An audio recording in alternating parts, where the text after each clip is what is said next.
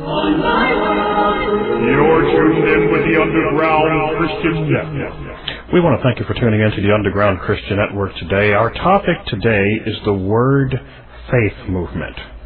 This movement goes by many different names. It's known as the Signs and Wonders Movement. It's known as the Word of Faith Movement. It's known as the Prosperity Doctrine. It's known as the Doctrine of the Born-Again Jesus. It goes by many different names and titles, but what we want to do here today is we want to get to the bottom of this. This movement has come into Christianity like a flood, and a lot of Christians have gotten caught up in it, and many of them don't realize what this movement is and where it's come from, and they often get deceived by the signs and wonders that this movement displays, and they think that these signs and wonders are from God. I think we need to take a look again and see what we're really dealing with here. In our world today, as I mentioned in my earlier message called the Bible Version Controversy Explained, also called the Bible Version Issue Explained, there's a movement going on in the religious world today known as the ecumenical movement. And the purpose of this movement is to try to unify Christianity with the other religions of the world by gradually watering down Christian doctrine and merging the teachings of other religions into Christianity under the guise that these new teachings, which are actually the teachings of other religions, are being passed off as being new revelation from God. It's actually not new revelation from God. It's old teachings from other religions that are being presented to Christians as being a new revelation from God. The leader behind this ecumenical movement is the Catholic Church. They seem to want to merge all the religions into themselves. When Pope John Paul was alive, he asked the religious leaders to gather together in Italy, and many of them came, and they called upon their gods before the Pope of Rome. And the born-again Christians didn't show up because they knew not to join any kind of world religious organization. Nonetheless, the ecumenical movement continues to trudge forward, and it's been using many different avenues to try to make inroads into Christianity. One of the inroads they've been trying to use is the new Bible versions. Many Christians don't realize that the King James Bible is translated from the traditional Hebrew and Greek Jewish manuscripts, while the new Bibles, all of them that have come into being since 1881, actually are translated from manuscripts that has ties and connections to the Catholic Church. So these new Bibles are integrating into their pages the teachings of other religions, and in some of the footnotes you'll find very pro-Catholic footnotes in some of these Bibles. They've gotten to the point where they've actually eliminated entire verses from the Bible, like Matthew 17:21, which should read, "This kind cometh forth only through prayer and fasting." You'll find in many of the new Bibles that verse is gone. Matthew 18:11, "For the Son of Man is come to save that which was lost." That verse is taken out of the majority of new Bibles, and a whole bunch of others. What they've also done with these new Bibles is they have integrated the teachings of other religions, little by little, in a slow trickle with each new version that comes out. You'll have a version of the Christian Lord's Prayer in the book of Matthew, and then in the book of Luke, chapter 11, you'll have the occultic version of the Lord's Prayer, which eliminates all the heavenly references, eliminates God's will being done, and also eliminates deliver us from evil. That's the occult version. So they mix the Christian with the profane, and they put it both into the same Bible. What I'm finding with this ecumenical movement and with the Word Faith movement is that they are doing the same thing. They are mixing the truth with the profane. We're going to cover this movement in a very unique way because what we've done is we've gone and we've gathered together a series of audios so that you'll be able to hear these men from their own mouths and women doing what they do and saying what they say. And I realize beforehand there are going to be some out there who are going to say that I'm taking them out of context. There are going to be some who are going to say that I'm misrepresenting them. There are some who are going to get mad at me for bringing this information out. Okay. Nonetheless, as best we can, we're going to try to back these audios up with the dates and places where they were done if you want to look them up. Some of these audios are available online for free at various websites for you to listen to them or watch them. And I want to say this too before we get started. If you're out there today and you've been burned by one of these TV ministers, or radio ministers, I want to apologize on behalf of the ones of us who are truly Christians, because these men and women, many of them are legitimate. There's quite a few that are not, but they all are claiming to be Christians. So the truth and the profane tends to get mixed together, and sometimes the innocent get caught up by following somebody who's claiming to be Christian when they're actually teaching something that's far from Christian. I began to wonder why it was that Christians fall for these new movements that come along, whether it's Brownsville or Toronto or Pensacola or Laughing Revival or all this stuff, and I began to come to the conclusion that part of the reason is because ministers are telling Christians that before the return of the Lord there's supposed to be this great revival. But in 2 Thessalonians 2 we are told there's going to be a great falling away, which is the opposite of revival. So since Christians are looking for revival, counterfeit revivals have come, and for that reason we've put together this message to warn you about one of the biggest counterfeit revivals that's on the scene today, the Word Faith movement. We have another movement here which professes to be Christian, but what is it really? The way to test it out is we have to look at its doctrines, and that's going to be the main focus that we deal with here today. One thing that has surprised me is that this Word Faith movement has been exposed around the world. Many of these Word Faith teachers, mainly Benny Hinn, has been exposed by one news organization after another, from Dateline to Inside Edition to HBO.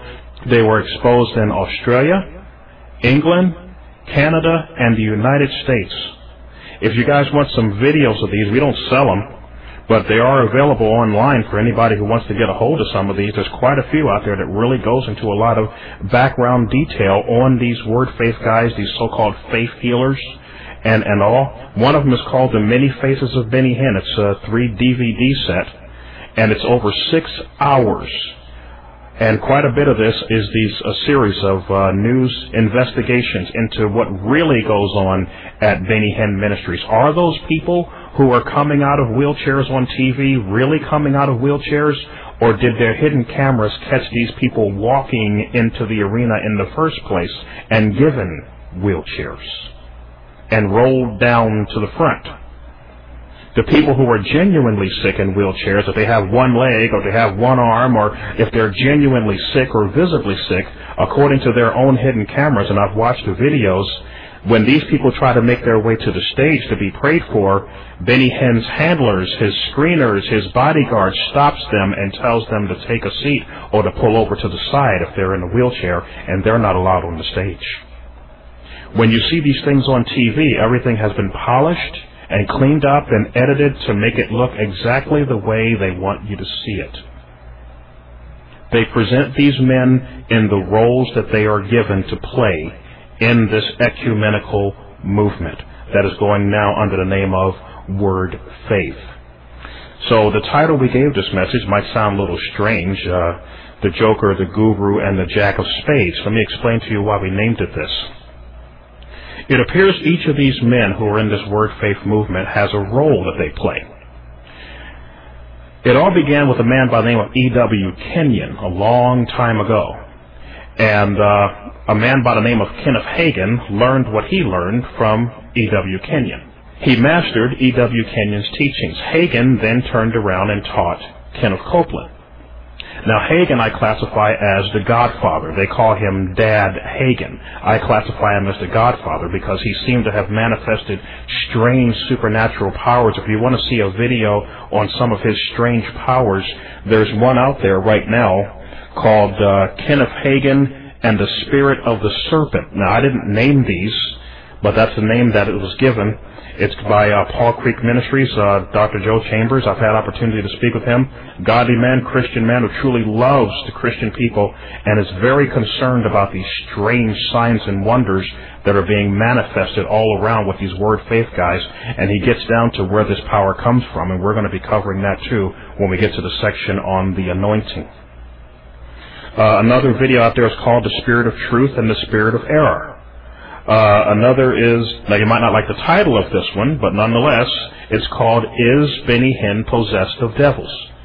Now I know there are those out there that might get a little irritated by the title, but again, I didn't give it the titles. But what I would recommend is, if you can find them, watch them. Just watch it. See what's really going on, because when you turn on your Christian radio station, when you turn on your Christian cable station, you are going to get a one-sided view of what's going on. Now I'm going to explain to you why I've given these men nicknames. I'm not trying to put them down. I'm not attacking them. I could have used much worse names. I mean, I've seen some things these men have done that have made me so angry. But I choose instead to preach in love, but at the same time, I'm not going to compromise the faith. Anytime somebody speaks out against this group, they claim that the person is mean-spirited, they claim the person is attacking them, they claim that the person is, used by the devil or something like that, and that's not where I'm coming from at all. I believe Christians have a right to know who these people are, what power they're using, the teachings that they're using. These are not new revelations from God. These men are gradually preparing Christians to accept the teachings of other religions, whether it's New Age or Mormonism or the occult. They're bringing it all into the church, and I think it's time that Christians opened up their eyes and said, hold it a second, I don't see this in my Bible, therefore I'm not going to take it. I named this message The Joker, the Guru, and the Jack of Spades. Kenneth Hagin learned from E.W. Kenyon and mastered it. He had strange powers. When you get around Kenneth Hagin and he's under this so-called anointing, you lose control of your faculties. I've seen some video of this guy. Very scary stuff. The doctrines this man taught, you're going to hear some of it a little bit later on, are not scriptural. Now, he didn't always preach unscriptural stuff, because you have to understand, a lot of these word faith teachers, whether it be Kenneth Copeland, Benny Hinn, or some of the others, they will on occasion preach legitimate Orthodox Christian messages. But it's when they throw in the extra biblical, non-biblical stuff that the problems start. So, Hagin, I classify as the godfather. He's the one that got the ball and began to carry the ball for the word faith people. Kenneth Copeland learned from Hagin. Kenneth Copeland I classify as the guru. He seems to be the one that the other word faith guys want to win the approval of. They want to be like Ken. Then there's Benny Hinn. Benny Hinn I classify as the mystic wizard. He's mastered the magical arts. He's mastered the Kundalini power, where he can wave his hand and knock over 30, 40, 50 rows of people and never touch them. People say, it's the Holy Ghost. Hold it a second. We're going to get to the anointing in a little bit, and you're going to find out where Benny Hinn claims he gets his power from, and you're going to be shocked. It doesn't come from hours and hours of prayer on his knees. You're going to hear from his own mouth where he gets his power from, and you're going to be shocked. So Benny Hinn I classify as the mystic wizard. He's mastered the magical arts. He's a very smooth-talking individual. He knows how to pull on your emotions and make you laugh and drop your defenses by making you laugh, and then he'll drop a whopper on you. Some strange doctrine, some strange teaching. Okay? Copeland seems to start it, and the other guys pick it up from Copeland and carry it out and put their own little twist to it. So we have the Godfather, Kenneth Hagin, Guru, Kenneth Copeland, the Mystic Wizard, Benny Hinn. There's the Joker. That's Rodney Howard Brown. His job is to make you laugh. The problem is he makes you laugh at the expense of the Bible. And what you're going to hear in a little bit is him doing just that. He makes people laugh uncontrollably, and he says, this is the power of the Holy Ghost. No, it's not. We've done research into the cults and the occult, and we've seen this power before. It's nothing new. Rajneesh, one of the men who are involved in the occult, is known for giving people so-called holy laughter, but he's not a Christian. Okay, this occult power is nothing new. But what's happening is most Christians have not done research in what other religions teach, so they're able to bring the teachings of other religions into Christianity and try to pass it off as being the Holy Ghost. We need to open our eyes and see, hold it a second, this is not in my Bible. See, what they try to do is they take these unscriptural things and they'll put the word holy in front of it, or Holy Ghost after it, or they'll put the words in the Spirit in the name, things like slain in the Spirit, glued to the floor in the Spirit. They'll put the words in the Spirit in there to try to make it sound like it's Christian. But it's not Christian. They'll say it's holy laughter. No, that's not in my Bible. Not the way these guys are talking about holy laughter, getting bunches of people rolling on the floor laughing for no reason. This is not scriptural. But they're taking these unscriptural things, they're bringing it into Christianity, and they're trying to pass it all off as being a new move of the Holy Spirit, when actually it's an old move from other religions, and they're trying to get we who are Christians to accept it. And the sad part is, I turn on my television, and I look at these crusades, and the places are jam-packed with Christians who only want to get a touch from God, and they don't realize that they're being deceived by these men who have mastered the art of other religions, bringing these teachings in, and at the same time, they are making merchandise out of the Lord's people. The Word Faith movement reminds me quite a bit about the story of the prophet in the book of 1 Kings. God had sent a prophet and gave this prophet his word as to what he was supposed to do. The prophet knew the word of God. He went and he prophesied over an altar, and his prophecy came true right down to the letter. The prophet was told not to eat or drink in that town, but to leave out in a different way that he came in after he prophesied. On his way out, he decided to stop. When he had stopped, he was approached by a man who claimed that he had a new revelation, that an angel had came to him and told him that it was okay for him to eat and drink in this town. And he believed the false teacher. And because he believed the false teacher and rebelled against the word of God, it ended up costing him his life. While all the while, the man who deceived him played the part of being some kind of holy, righteous man, even holding the funeral for the man that he had set up, looking all pious and holy in front of the other people. Now, I find a unique similarity between this story and what the Word Faith people are doing. We have Christians out here who have the Word of God. We have our Bible. But these guys have come along with new revelation. And they're saying they're hearing it from spirits. The Holy Spirit, they would tend to say, or the anointing. And they're getting you to get away from the Word of God, the written Word, to follow after some man or some woman who comes along claiming they've heard something different from God that goes far beyond what the Bible actually says. And if you follow these men, you will end up the same way as the man of God in the story ended up. He befriended this man, ate with the man, drank with the man. All the while, the false prophet was setting him up for his own destruction. I find it very similar in the Word Faith movement that is what they are doing to Christians today. Christians are being set up one after another, one minister after another, one movement after another, and Christians get lured into it. They get seduced, they get made merchandise out of, they get their money sent into these people hoping for some kind of answer to prayer or some kind of move from God. You don't have to buy God off. You don't have to pay some minister to get a healing from God or to get a financial blessing from God. Why are you believing that if you send money to one of these guys, that for some reason God's going to bless you because you send them money? Do they have a track record of being honest, holy men of God? Keep listening to this message, and you're going to hear what these men have to say in the section on the anointing.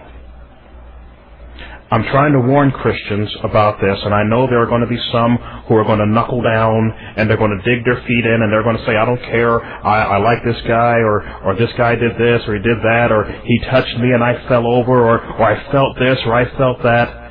I hope we'll get beyond emotions and get back to the Word of God. That's where we need to be. When people ask me, what do I think of the Word Faith movement now that I've done research into it, what do I think it is? I say this movement is nothing more and nothing less than a cult. Now, there are going to be some who are going to take offense. Some of you probably gasped. Oh. Let me explain why. There are certain identifying markers to a cult. First of all, cults have unaccountable leaders. Leaders at the top who are not accountable to anybody for what they say or what they do. Can somebody tell me who Benny Hinn is accountable to? Who is Paul Crouch accountable to? Who does he have to answer to? Who does Kenneth Copeland have to answer to? Who does these other word faith teachers have to answer to for the things they say and do? Each other?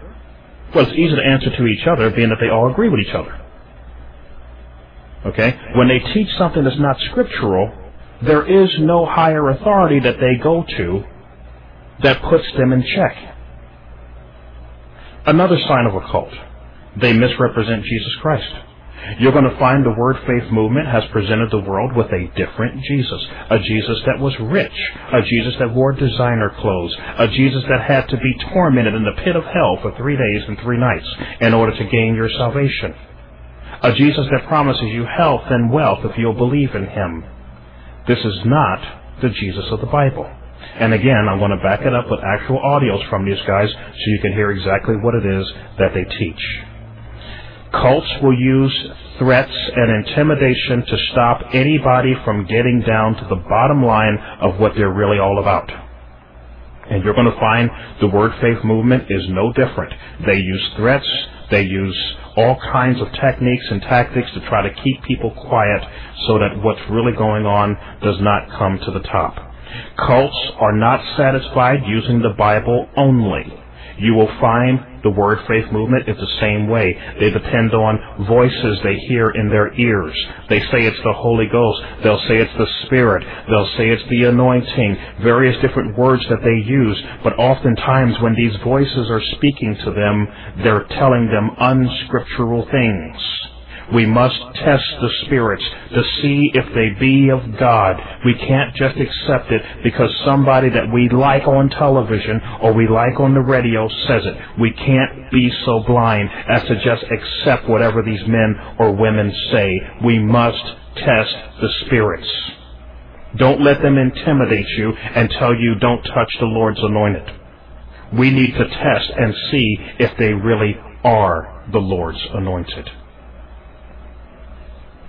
Another sign of a cult is a mixture of doctrines. You'll find that cults usually consist of a charismatic leader at the top who has taken a little bit of the teachings from this group and a little bit of the teachings of this group and mixed them together with his own unique interpretation of the Bible, and then voila, you've got a following of people and a brand new cult. And another thing a cult has is the martyr complex. They always feel like somebody's out to get them. Now, the Word Faith movement takes the martyr complex to a whole new level. You see, when somebody comes out and exposes what the Word Faith guys are doing, if they come out with a book where they're simply quoting what these men say, or they come out with a video where they're showing you what these people are saying and doing, they get the martyr complex. Oh, we must be doing something right because they're attacking us. Therefore, we're going to have a fundraiser. That's their technique. They will take somebody who exposes them and says, see, we must be doing something right. And because we're doing something right, we need you to send some money to us so that we can keep doing what we're doing. Isn't that interesting? So, we're going to jump right now into the Word Faith movement. We're going to describe what it is, what it's a combination of. We're going to get into the anointing, where these men get their power from. And we're going to get into the audio so that you can hear what's going on. Let's get into it right now.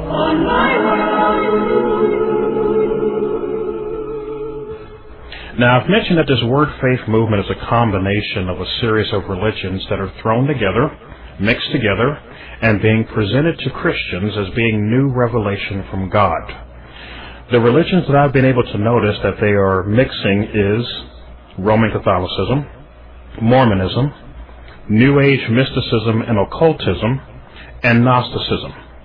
Now, at the Underground Christian Network, we believe in keeping things as simple as possible. So we're going to explain each of these and then back it up with actual audio from these men teaching what sounds very much to me like these very doctrines from these other religions, but at the same time trying to pass these off as being new revelations from God. I said this group contains what sounds to me like Mormonism. Mormonism teaches that God is a man who lives on a planet similar to Earth, that men can become gods, and in the early days of Mormonism, their prophet, Brigham Young, taught that Adam was God. Now we're going to go to the guru, Kenneth Copeland, and we're going to see if what he's teaching sounds very much like Mormonism. In the Mormon book, Journal of Discourses, Volume 1, page 50, the Mormon prophet says these words, "Now hear it, O inhabitants of the earth, Jew and Gentile, Satan, sinner. When our father Adam came into the Garden of Eden, he came into it with a celestial body and brought Eve, one of his wives, with him. He helped make and organize this world. He is Michael, the archangel, the Ancient of Days, about whom holy men have written and spoken. He is our Father and our God, and the only God with whom we have to do." That's what Brigham Young, Mormon leader, said. Let's take a listen to Kenneth Copeland to see if he's teaching something that sounds very much like Adam being God in the flesh. God's reason for creating Adam was His desire to reproduce Himself. I mean a reproduction of Himself. And in the Garden of Eden, He did that. He was not a little like God. He was not almost like God. He was not subordinate to God even. Now this is hard on the human mind, but I'm telling you what the Bible said. The Bible said, "Let us make man in our image and give him dominion." Kenneth Copeland, the guru, then goes on to say this concerning Adam. Are you hearing what I'm saying? This is all a copy. It's a copy of home. It's a copy of the mother planets. Where God lives, He made a little one just like His and put us on it. And Adam is as much like God as you could get. Just the same as Jesus, when He came into the earth, He said, "If you've seen me, you've seen the Father." He wasn't a lot like God. He's God manifested in the flesh. And I want you to know something. Adam in the Garden of Eden was God manifested in the flesh. He was God's very image, the very likeness. Everything He did, everything He said, every move He made was the very image of Almighty God. Now, for those who may think I may have taken him out of context or added to his words or something, that audio is found on a Kenneth Copeland tape called Following the Faith of Abraham, Side 1. Following the Faith of Abraham, Side 1 from 1989. I believe the audio tape number is 01-3001. Now, there's a part in the middle where he also teaches a little bit more with what sounds like Mormonism, and we're going to cover that when we get to another teaching of Mormonism. As of right now, we're going to cover a couple of more where he's talking about Adam as God. You see, Adam was walking as a God. Adam walked in the God's class. Adam did things in the class of gods. Hallelujah. When what he said went, what he did counted, and when he said and when he acted on the fact that and bowed his knee to Satan and put Satan up above him, then there wasn't anything God could do about it, because a God had placed him there. But in doing so, he bowed his knee to his enemy, to God's enemy and his, Satan, and the nature of Satan then was lodged in his spirit forever, unless God could do something about it, because man could not. Why couldn't he? I thought you said he was a God. He was created in the God class, but when he committed high treason, he fell below the God class. Now, I hope that'll be enough there to make the point that he's teaching something that sounds very much like Mormonism, the Adam God doctrine that they used to teach. Now, not to be outdone, Benny Hinn likes to go above and beyond what the other people teach. He wants to exceed the master, so to speak. So he comes up with his own stories about Adam, the super being. Adam was a super being when God created him. I don't know whether people even know this, but he was the first superman that really ever lived. First of all, the scriptures declare clearly that he had dominion over the fowls of the air, the fish of the sea, which means he used to fly. Whoa. Well, of course. How can you have dominion over the birds and not be able to do what they do? Whoa. Actually, wait a minute. I'll prove it to you. Wait a minute, Danny. I've never heard that. The word dominion Yes. in the Hebrew clearly declares that if you have dominion over a subject, that you do everything that subject does. In other words, that subject, if it does something you cannot do, you don't have dominion over it. I'll prove it further. Adam not only flew, he flew to space. He used to be, he was, with one thought, he'd be on the moon. Okay, let's get this straight now. He claims that the Hebrew clearly declares that if you have dominion, that you can do anything that the thing you has dominion can do. So he chooses flying. Well, there's other things birds do. Did he eat worms as well? Did he grow feathers? Did he lay eggs? I mean, after all, Benny Hinn said he could do anything that you have dominion over. You should be able to do whatever they do. Do you see the illogicalness of his statement? Nonetheless, you learn Kenneth Copeland's the guru. He starts the wheel rolling. The other guys picks up the ball and adds their own little spin to it. More Mormon-sounding doctrine that's coming out of the Word Faith movement is this concept of God living on a planet similar to Earth. This recording is also found on the very same tape following the Faith of Abraham, Side 1. Take a listen to this from the guru, Kenneth Copeland. You don't think Earth was first, do you? Huh? Well, you don't think that God made man in His image and then made Earth in some other image. There's not anything under this whole sun that's new. Are you hearing what I'm saying? This is all a copy. It's a copy of home. It's a copy of the mother planet. Where God lives, He made a little one just like His and put us on it. And Adam is as much like God as you could get. Just the same as Jesus, when He came into the earth, He said, if you've seen me, you've seen the Father. He wasn't a lot like God. He's God manifested in the flesh. And I want you to know something. Adam in the Garden of Eden was God manifested in the flesh. He was God's very image, the very likeness. Everything He did, everything He said, every move He made was the very image of Almighty God.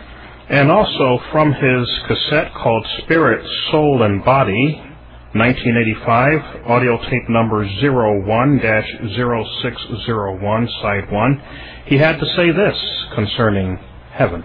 You read the Bible's account of heaven. It goes into detail about the way some of them are dressed. And I'll tell you right now, they're not dressed anything like you think they are. And they're certainly not floating around on clouds picking guitars and growing wings. It doesn't work that way. The heaven has a north and a south and an east and a west. Consequently, it must be a planet. I don't know why God would make the thing square. There's a city on it that's square, but it resides on a place, and people live there quite well. In fact, it's something else. Are you following along what I'm saying to you now? And if you know anything about your Bible, you know what I'm telling you is true. When you begin to hear it all put in a line, the thing makes some sense, doesn't it? Continuing on with the pattern of spreading what seems like Mormonism, you have the guru teaching that God stands about 6 feet tall. Take a listen to this. The Bible said He measured the heavens with a 9-inch span. Now the span is the distance between the end of the thumb and the end of the little finger. And that Bible said, in fact, the Amplified Translation translates the Hebrew text that way, that He measured out the heavens with a 9-inch span. Well, I got a ruler and measured mine, and my span's 8 3/4 inches long. So now God's span is a quarter inch longer than mine. So you see, that faith didn't come billowing out of some giant monster somewhere. It came out of the heart of a being that is very, uncanny the way he's very much like you and me. A being that stands somewhere around 6'2", 6'3", that weighs somewhere in the neighborhood of a couple of 100 pounds, a little better, has a span of 9 inches across, stood up and said, "Light be!" And this universe situated itself and went into motion. Glory to God. So there you have it right there, Kenneth Copeland teaching that the earth is just a copy, that God lives on a planet similar to our own. Another teaching that Mormonism teaches is that men become gods, and the Word Faith movement has jumped onto this one with both feet. You're going to be hearing from the guru, Kenneth Copeland. You'll be hearing from the mystic wizard, Benny Hinn. You'll also be hearing from the Jack of Spades. He is Paul Crouch, the owner of Trinity Broadcasting. I'll explain a little bit later why I classify him as the Jack of Spades. So remember, the guru starts it off first, and the others pick up the ball. Here's Copeland. Now, really, disease has had its authority broken. It doesn't have any more right to stand up in front of you in Jesus' name than it had to stand in front of Jesus when you were standing there in the flesh. Because you want me to tell you something? You are Jesus in the flesh. And take a listen to this next audio as the guru seems to equate himself with the authority of Jesus Christ. He am healing. He am deliverance.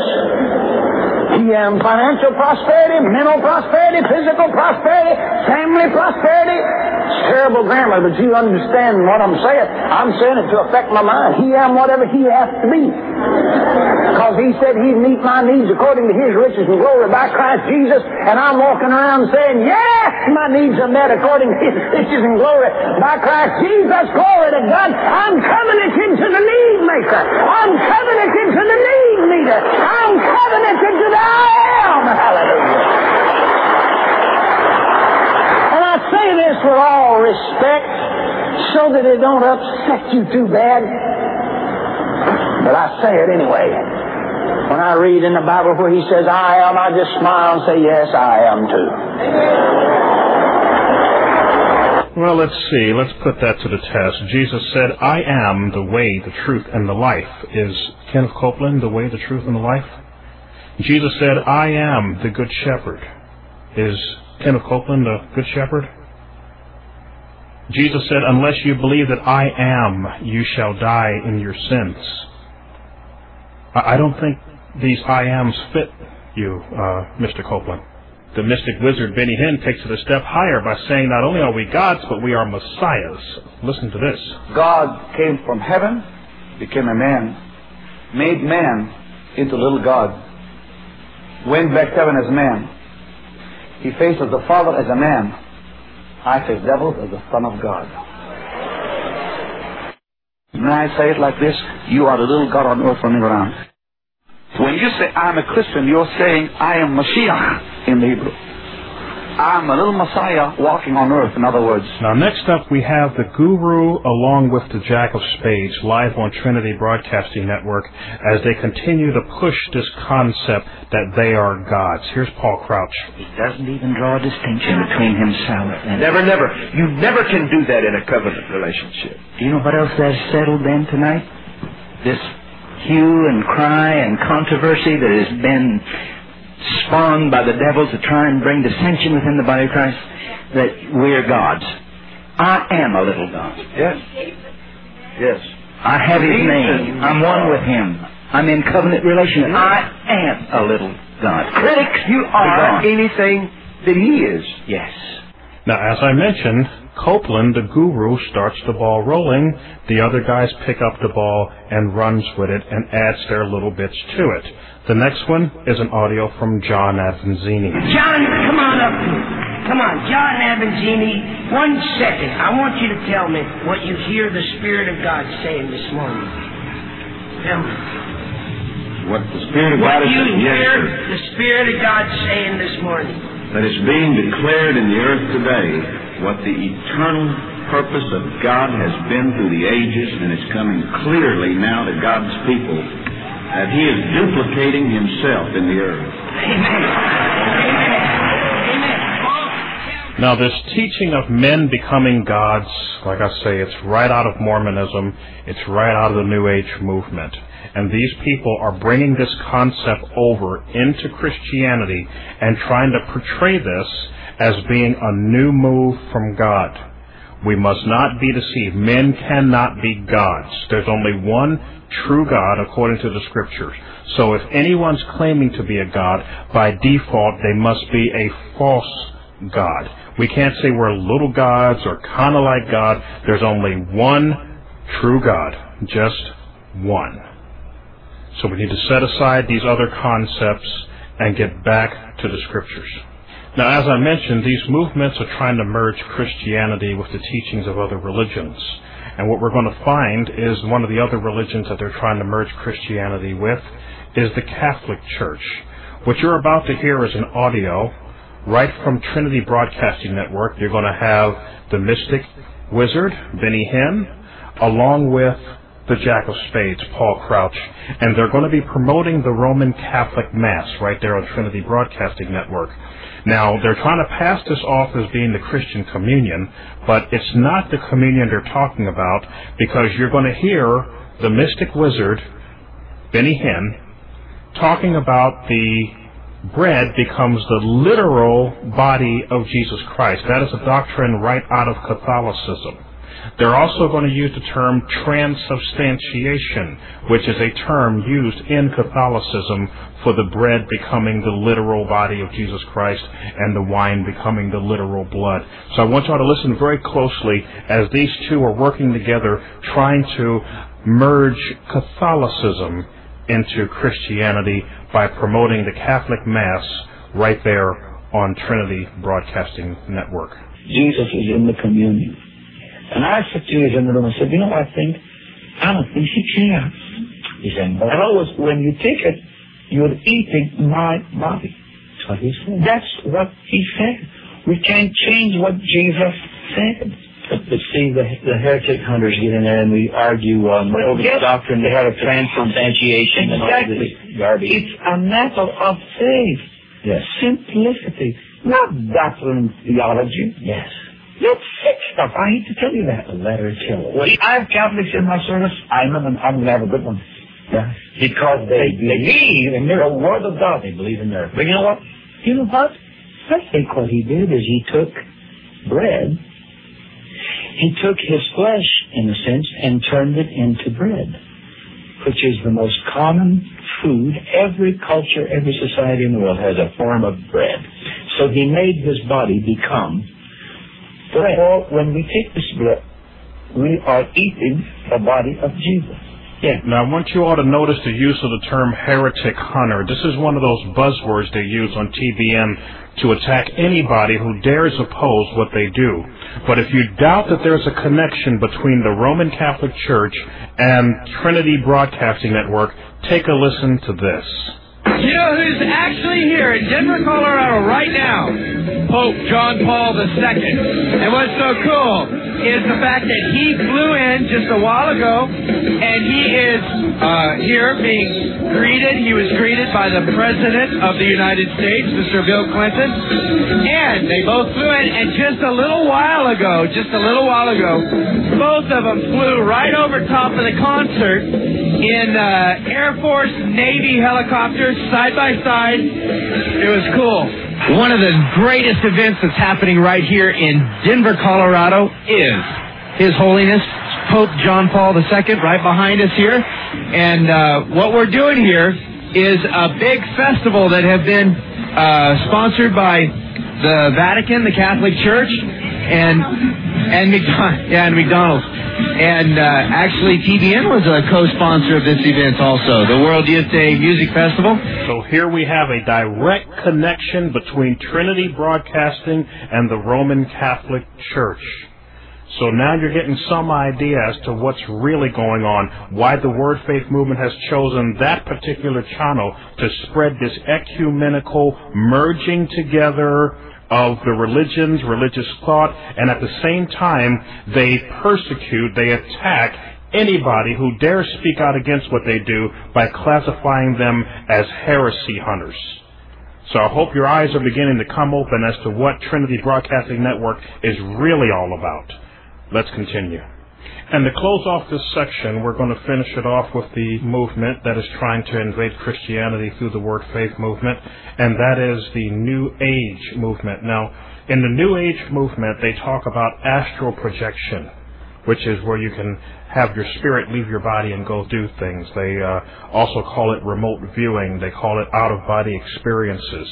Well, I want you to listen to the guru, Kenneth Copeland, as he is promoting this very concept on his program. And I want you to note also that he's implying that God is encouraging him to do this, and he also implies that Paul the Apostle also exercises using astral projection. Take a listen to this audio. The microphone was standing on a mic stand out in the middle of the platform, and I'm standing back over there behind the curtain. And my body was so itchy and so tired, my knees would hardly hold me up. And I'm standing there going like this.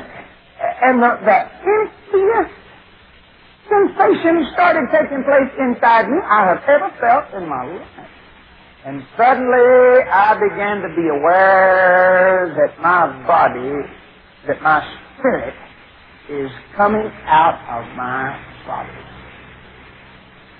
And it scared me, and I grabbed hold of it with my will and wouldn't let it go. He said the day you were down there in such and such town, standing over there behind that curtain, and your spirit started coming out of your body, and you jerked back like that and thought you was dying, and you let fear get hold of you, and I remember I did. I said, well, God, I mean, really now, is this what kind of a hoss do you think I am? That I'm not going to, at least give you a few chills to stand there and die.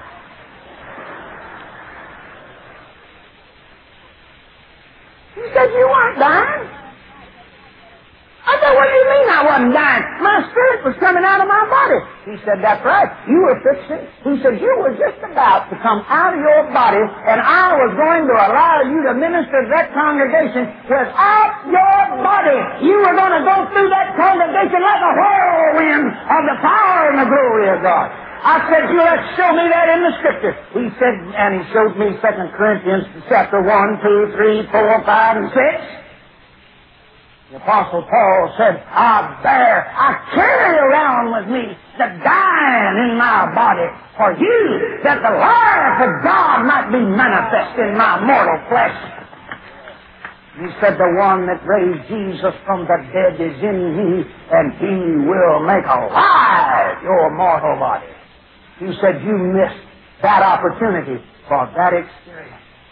I said, what was I going to do? He said, I'm not going to tell you. You missed it. Can I have a second chance? He said, you walk with me. I'm going to teach you and train you about the glory. Now, this is clearly teaching astral projection, and he's implying that he's having a conversation with God, and God is encouraging him to do this. This is not a Christian doctrine. You can find it nowhere in the Bible, and you notice he could not pin down a chapter and verse, so he just throws at you a bunch of chapters. He also tries to soften you up by tossing some humor in there. Always be looking for the humor button to get pushed when they're trying to drop a big whopper on you. Don't fall for this. This is a new age teaching that he's trying to spread with that audio. Don't fall for it. You stick with the Word of God and don't go beyond what the Scripture says. You can never go wrong going that way. In this next audio, he's going to be promoting another New Age concept known as visualization. And he's going to admit that this is that New Age stuff, but he's going to try to downplay it. Take a listen. You don't even think in words. Words create pictures, and pictures in your mind create words, and then the words come back out your mouth. This is a matter of the mouth and the Spirit. We talked about that. You can't believe one thing in your heart and say something else with your mouth. You can't say one thing in your mouth and say and believe something else in your heart. Now you can put some kind of a mental confession in your mouth, but Jesus said, of the abundance of the heart, the mouth speaks, and that's when the action takes place, because that's when the spiritual force is brought up out of the mouth, whether it be fear or whether it be faith. And when that spiritual force comes out, it is going to gives substance to the image that's on the inside of you. Oh, that's that visualization stuff. Oh, that's that New Age. No, New Age is trying to do this. And they get somewhat results out of it because this is a spiritual law, brother. Precious Christian friends, don't fall for this, folks. This is New Age philosophies being brought over into Christianity. You don't want to get caught up into this. And one more philosophy that is spread in this group is a philosophy known as Gnosticism. I feel that it's very important that I issue a warning to my Christian brothers and sisters that as of late the Gnostic winds have been picking up. Gnosticism is a mindset of people who believe that they are smarter than everyone else, that they're better than everyone else, that they have more enlightenment than everyone else, that they are somehow holders of secret knowledge, secret information. And the people in this word faith movement have this kind of mindset. They feel the Bible by itself is not good enough. They got to have some outside source to interpret the Scriptures. Therefore, you'll hear them saying, the Spirit says to me, the Lord says to me, I'm getting this anointing, so forth or so on. There's always got to be some kind of outside source that's giving them this information. And this mindset is going to be coming through. You've heard it in some of the audios already, where just before they drop a whopper, or as they're dropping a whopper, or just after they drop a whopper, they'll try to make some kind of statement to try to make you feel small. Sort of like, this might be a little hard for the mind to understand, or, your mind may not understand, but your heart will, or, hear it, or some kind of saying or expression that they would use to try to lead you to believe that they are somehow tapped in to a higher form of enlightenment, and we're just not quite there. We just can't quite get it. Be on the lookout also for Gnostic manuscripts that are popping up, like the so-called Gospel of Judas, where they're claiming Jesus is secretly giving information to people. Be on the lookout for those, because there is a constant move to try to debunk the King James Bible and to try to debunk Christianity by coming up with these weird manuscripts. And usually these manuscripts are from the Gnostics, where they're claiming that there is some secret knowledge, some secret information that they would not allow into the Bible. Beware of this so-called 616 manuscript, where they're trying to say the mark of the beast is not really 666, but 616, and they base it on a manuscript they found in a garbage dump in Egypt. Be careful. The Gnostic winds are blowing. Beware of this Da Vinci Code, another fraud and attack against our faith, straight out of the lines of the Gnostics. While promoting a book called Heresy Hunter on Trinity Broadcasting Network, one of the speakers there decided to show his Gnostic side for anybody who's against the Word Faith movement, and he implies that we're too stupid to understand what they're talking about. This is really one of the number one issues in the church today. The church is squared off. The heresy hunters are vehemently trying to destroy people. What happens if you take Benny Hinn, Kenneth Copeland, a lot of the ministries, and take them out of the church? There's going to be a tremendous vacuum, and I don't believe anybody has proven that they're guilty of heresy. Those heresy hunters don't have the brain power to prove that either. Say that again. I said those heresy hunters do not have the brain power to prove that Benny Hinn and Kenneth Copeland and Kenneth Hagin are heretics. They lack the intellectual prowess necessary to do that. Well, they can't do that. At least they haven't done it. My point, they don't have the power in their head to do that. They haven't done it. Now, I got to say, listening to this, you can hear the arrogance that they feel that anybody who doesn't agree with them doesn't have the brain power to figure it out. Well, I'm hoping that this message will help people to understand exactly who these people are. They think you're too dumb to figure out what they're doing. This is amazing. But I tell you what, we don't believe you're dumb here at the Underground Christian Network, and that's why we take the time out to put these messages together. We believe people are smart enough that if they're given the information, they'll take it and they'll run with it and they'll know what to do with it. He asked the question, what do we do if Kenneth Copeland is taken off, if Benny Hinn is taken off? I think we'd be better off, because these men are spreading confusion in the church. And we don't need men spreading confusion in the church. We don't need men or women coming on the scene who are teaching things that go far beyond what the Bible says. We need to get back to the King James Bible. Get back to what it says and stop going beyond the Bible and then attacking people who dare come forward and say, you guys have crossed the line, you stepped over the line, and it's time we get back to the Word of God. And these people out there that are teaching these things, you may ask yourself, where are they getting this information from? Well, according to them, they get it from what they call the anointing. So we're going to go into section 2 right now, the Word Faith Movement and their anointing. What it does to them, what it makes them say, and what it makes them do. Some of you are going to be very shocked at what you're about to hear, so stay tuned to the Underground Christian Network.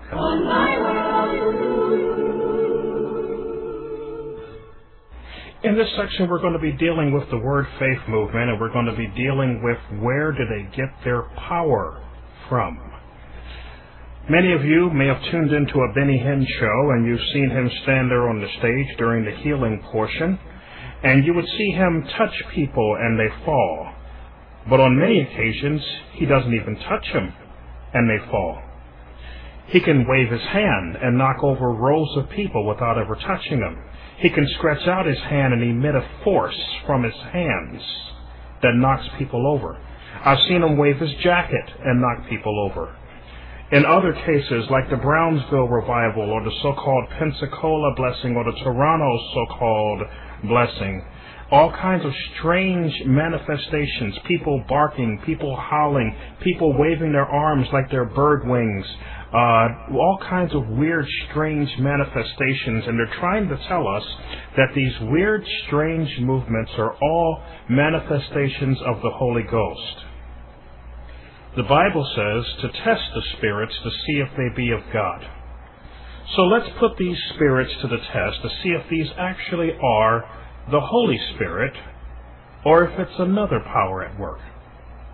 Open up your King James Bible to the book of Galatians chapter 5, and let's find out what the fruit of the Spirit is according to the Word of God. We're going to start at verse 22.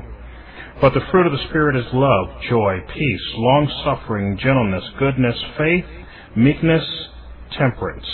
Against such there is no law. Temperance is self-control. Very important. I want to play for you an audio, a couple of them, from Benny Hinn as he describes the anointing that he has.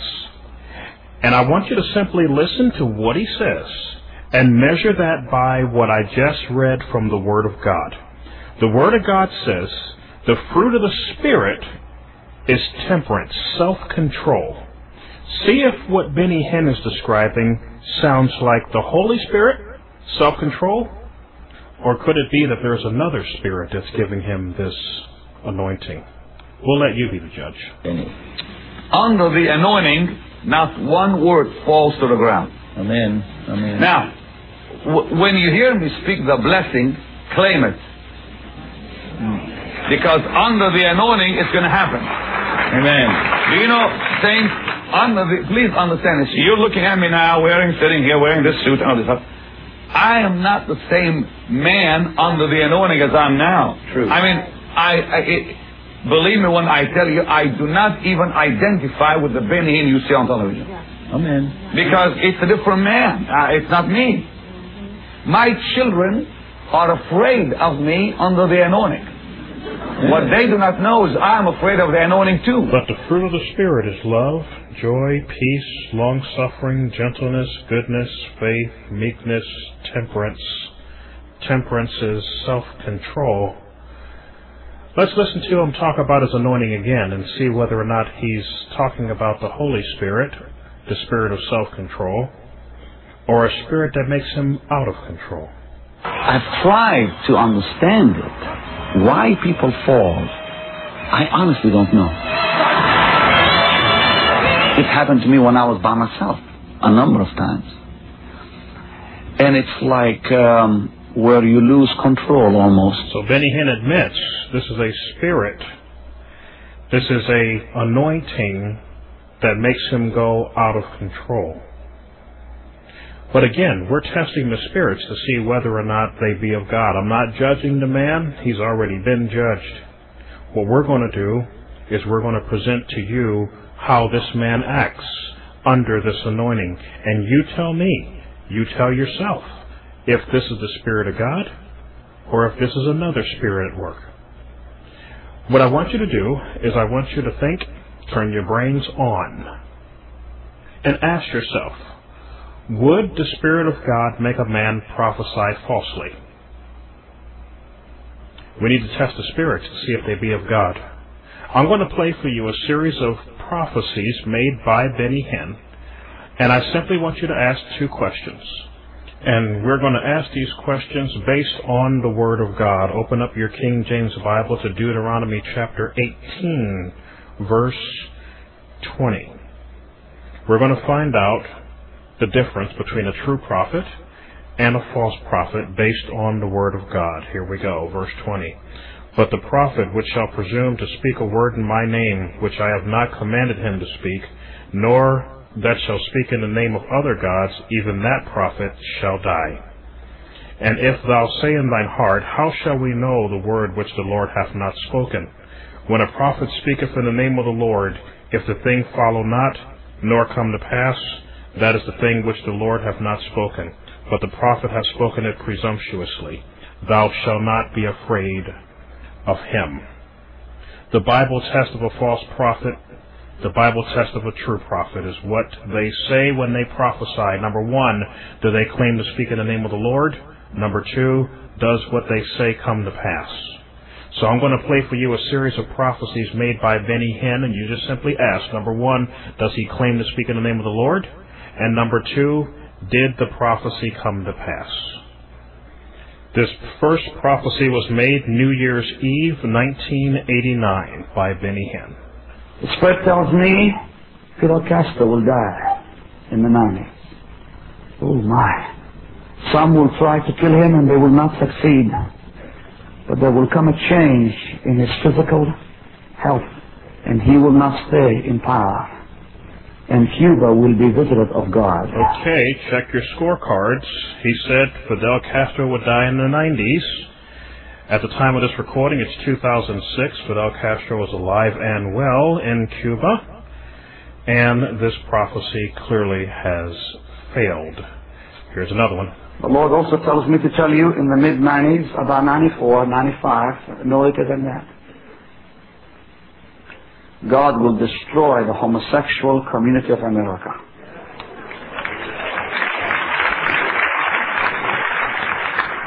But he will not destroy it with what many minds have thought him to be. He will destroy it with fire. And many will turn and be saved, and many will rebel and be destroyed. It certainly must have been a Burger King moment that night as he's serving up all these Whoppers, but clearly this prophecy didn't come to pass. As of 2006, neither has the homosexuals been destroyed, but in fact they've been rewarded. Homosexuals, since he made this prophecy, have been elevated to positions of power in various different religious denominations, and the movie Brokeback Mountain became somewhat of a success depicting gay cowboys. Clearly this prophecy is false. But I want you to understand, he is saying it is the Lord who's telling him these things. He's saying it's the Spirit of the Lord that's telling him these things. I want to go to one more of his prophecies, and I want you to understand there is a whole bunch of them. I can put bunches on here, okay? But I want to go to one more to let you see just how this man presents his anointing. He does it with emotion. He does it with humor. He knows how to grab the crowd. He knows how to get their attention. And these stories he just seems to make up right there on the dime under this anointing. Because clearly these prophecies have not come to pass. Let me give you another one that he gave during a fundraiser on Trinity Broadcasting Network. Listen very closely to how many times he gives positive confession that this prophecy will happen, but it doesn't happen. Take a listen. I prophesy we're about to enter the greatest season of harvest since Pentecost. And here's why I say it.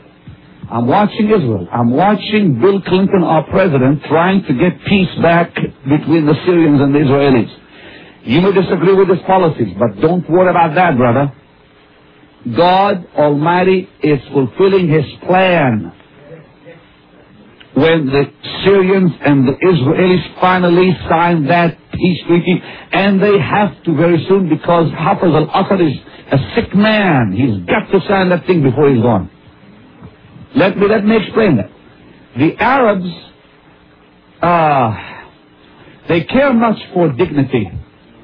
Honor is a big thing there. The man years ago said, this is Hafiz al-Assad, he's the president of Syria.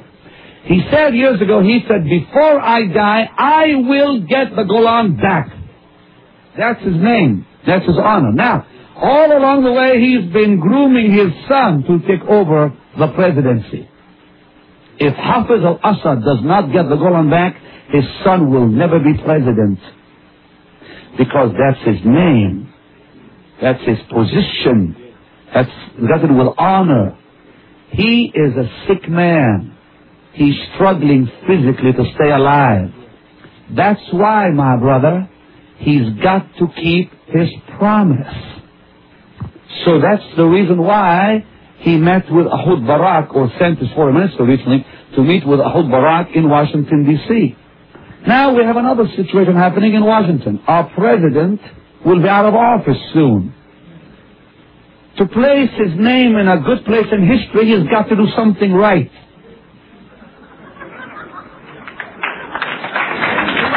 I'm going to say it again. Bill Clinton knows that peace in the Middle East is something very important to his future, to his name in history. He does not want the Monica Lewinsky problem to be his number one thing. He wants something better than that to leave behind. You got to understand that. This is his last year in the White House. He's got to do something big. So he stops in Geneva on the way back from Pakistan or India to meet with Hafiz al-Assad to say, get this thing going. I only have a few months left. And most likely the other guy says, and I have a few months left too. Well, let's do something. Let's get the Israelis to agree to this. But see, they may not know it. It's in the Bible. It's prophetic. The moment Syria signs that peace treaty with Israel, and they have to because God says they will. The second they will, they're going to bring in the entire Arab world into the peace camp. They'll bring in all of North Africa, Libya, Tunis, Lebanon, all of them will come in, including Iraq. I know this is a shocker to you. The Bible clearly states only 3 nations will be out of that peace camp. Iran, Ethiopia, and Libya. The only 3 that will not be a part of that peace camp. Which means Iraq will be in. Lebanon, Syria, of course, Jordan is in already. And the Egyptians. But get ready when all of North Africa except Libya. The entire Middle East, right to the Persian Gulf, Kuwait, Bahrain, Oman, Dubai will all be in that camp. Now, when that peace treaty is signed, 3 things will happen. I'm prophesying those again, even though you may have heard me say it before. I'm reminding you in case you forgot. 1, the second the Syrians and the Israelis get that pen and sign that peace treaty, take your seatbelts off. 3 things are going to happen. That will be the key. And I'll tell you why. Because God said in His Word that whatever happens in Israel affects the world. That is a prophetic sign, just like 48, 67, 73 and on. All those years are prophetic years. The second they sign that peace treaty, 3 things will happen. I have known this for years. I'm praying it'll happen this year. Number 1, the greatest move of evangelism in world history. More people will get saved in this short period than all since Pentecost. And they'll be getting saved in the high schools, in the colleges, on the streets, in the malls. They'll be getting saved left and right. And they will not have to show up to a service. People, they'll be getting saved in the classroom, in the hallways of schools, in the malls. They'll be getting in theaters, on and on. It's coming. And I predict by the anointing of God I feel on me, every loved one you have prayed for, every husband, every child, every brother, and every sister will be born again when that move hits. I'm telling you, it's going to happen. There is no question about it. The second thing that's going to happen is the move of the miraculous, unseen in world history. Now look, while I'm speaking, I know you want to hear all this. Get to the phone. You can hear it. You can still hear it with one ear and talk with the other. So get to the phone. Don't just get to the phone. If the lines get busy, well, they're open right now, so get to the phone. The second thing that's going to happen is it's a move of the miraculous, unseen since Pentecost. Ladies and gentlemen, we're going to see miraculous things happen, creative miracles happen. We're going to see people healed in such mass. You're going to see people getting healed in their homes, in their churches, on the streets, in the highways, on the subways, on the buses, in the cars. God's going to heal His people, and He will not wait for the healing evangelists to show up in town. It's going to happen everywhere. That is coming. I heard Catherine Kuhlman prophesy that. And she said that they will come, there'll not be 1/16 in the body of Christ. And my friend, we're about to see it, and I'm waiting for that Syrian man and that Israeli man to sign that little piece of paper, and then I want to tell you, get ready. But I'm telling you now to get ready because it's about to happen. Thirdly, the greatest move of prosperity in world history. I know you begged God, get me out of debt. I know you prayed, oh God, I can't handle those bills. Get ready for the Lord to give you a miracle like He did in Egypt back so long ago. The wealth of the sinner is about to be given to every believer. But, my brother, don't expect this wealth if you have not been sowing for it. Israel sowed, and that's why God gave it to them.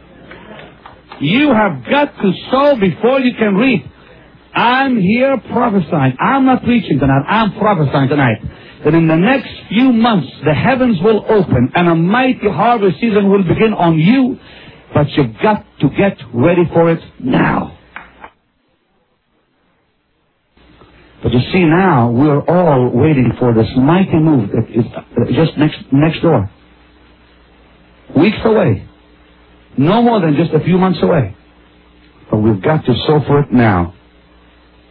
I want you to get to the phone, make a pledge. Now, I want you to understand that that was done during a fundraiser. He went through all this elaborate prophecy, given all kinds of detail, all kinds of positive confessions. He's saying, it will happen. I prophesy to you this will happen. God says it will happen. It's in the Bible, the whole 9 yards, and it was all a lie. He did it with feeling. He did it with emotion. He did it with all kinds of getting the crowd into it, getting the crowd psyched up, and what came out of it? The only thing that came out of it was people ended up sending up a lot of money in the Trinity Broadcasting Network only for nothing to happen. Now, when Benny Hinn came back on Trinity Broadcasting Network, he sat before the Jack of Spades, Paul Crouch. Now, the reason I call him the Jack of Spades is because these word faith guys know that no matter what they do, they can falsely prophesy like you just heard them do. They can lie, they can deceive, they can manipulate, and they'll get away with it if they talk to the Jack of Spades, because he will cover for them every single time. I want you to take a listen to this as Benny Hinn was asked about this prophecy and why it didn't happen. I want you to remember, in this prophecy, he was saying, God told me this. I prophesy this. God said this. The Bible says. But when the prophecy failed, all of a sudden, he changes his story. Take a listen. I was expecting Hafiz al-Assad, in fact, to make peace with Israel before his death. And of course, that didn't happen. Mm-hmm. He came close to it, but then it was God's plan for it not to happen, really. Yes. Now, do you hear the Jack of Spades going, yes, yes, yes, yes, yes, yeah. I think you're understanding why I call him the Jack of Spades. Now, I don't want people to think I'm sitting here picking on Benny Hinn, because that's not the case. I'm not trying to put these men down or destroy anybody's ministries, but I believe that we are dealing with a bona fide, certified false prophet. You've just heard several of his false prophecies, and I have a whole bunch more. And I tell you what, this message is going a little long, but I hope you guys are understanding why we're letting it run as long as it is. I want to make sure, and the Underground Christian Network wants to make sure, that you understand fully what this movement is. Well, what you're about to hear is one that I found to be rather insulting. You see, this anointing that they claim to be under, they claim it's the Holy Spirit, but there's nothing holy about it. They seem to make a mockery of the Word of God. What you're going to hear next is the guru and the joker joining forces together, and what is known as dueling tongues. What happens is the guru, Kenneth Copeland, calls the joker, Rodney Howard Brown, up to the platform. The guru tells him exactly what his job is. When you come to the platform, you will prophesy. So the joker knows, okay, I got to go up there and I got to come up with some prophecy real quick. But remember, the joker's job is to make people laugh at the expense of God's word. And what you're going to hear is his so-called prophecy is going to be mixed with a bunch of ha-has and hee-hees to get the crowd laughing. And then the guru, Kenneth Copeland, jumps in and starts speaking in tongues. And these two are speaking in tongues back and forth as if they're having some kind of conversation in tongues, patting each other on the back, laughing. It's one of the stupidest things I've ever seen in my life. Yet the crowd is laughing hysterically while they make a mockery of the gifts of the Holy Ghost. Take a listen to this. Rodney, Howard Brown, come in. Hand that to Rodney. Stand right up here, Rodney. I don't know why that is, but stand on one of these steps. When you get up here, there'll be a message from the Lord on the heart. I want you to deliver it. Just come now, on these steps. Now, hang enough. That's good right there. In great boldness, rise up this day, and he filled the church with a new wine of the Holy Ghost. Rise up this day, and Satana, Manama, Ereta, Eribo, Corinthians, Repiet, Repasianama, to drink.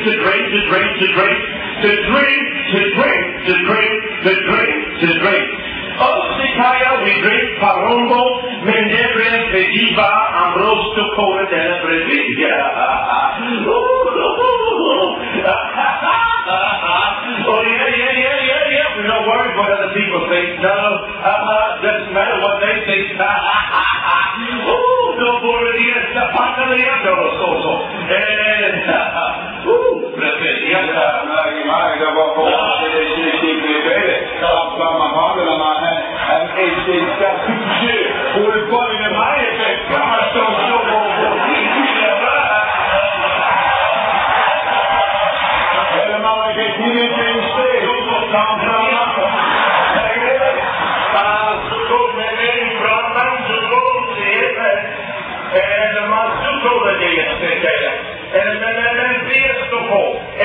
No more of the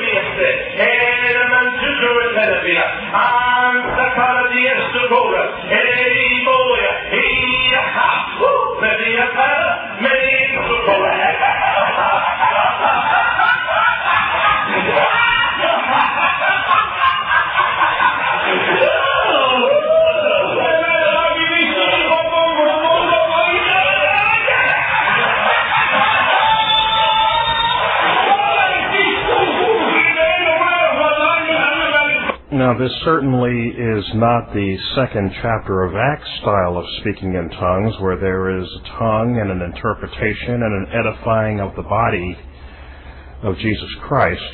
This is making a mockery of the gifts of the Spirit.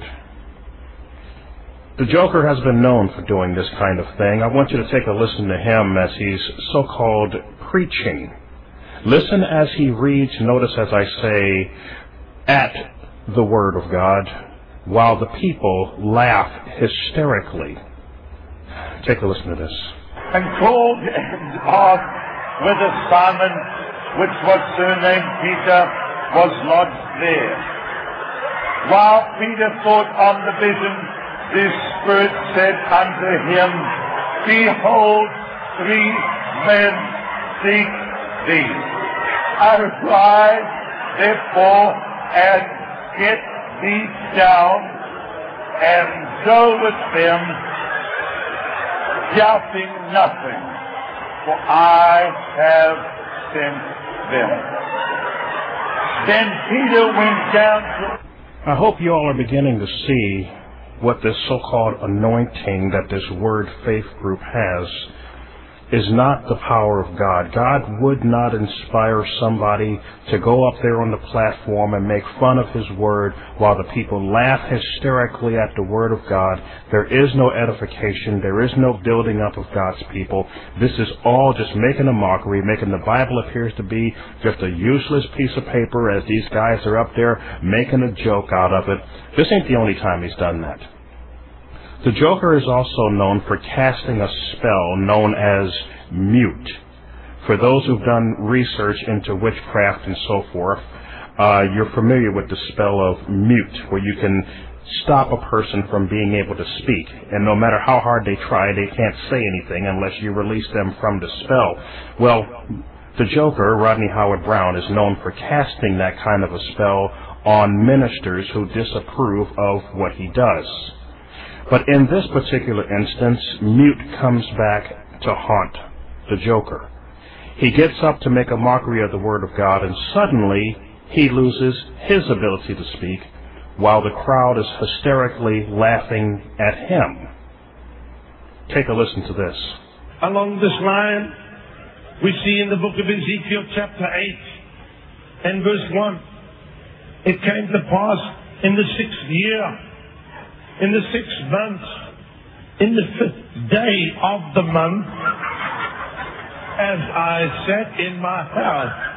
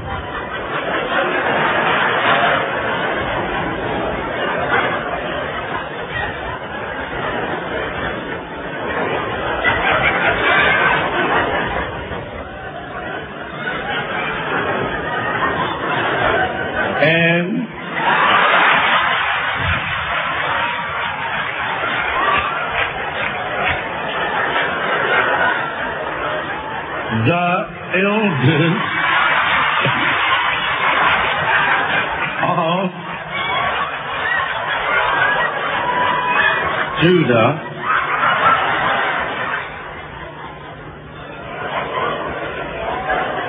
sat before me.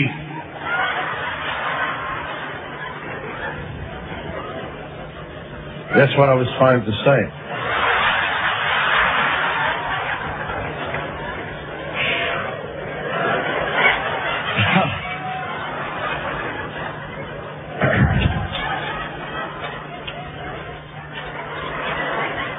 Now, if you've never had that happen to you, it's real. That doesn't happen to me often.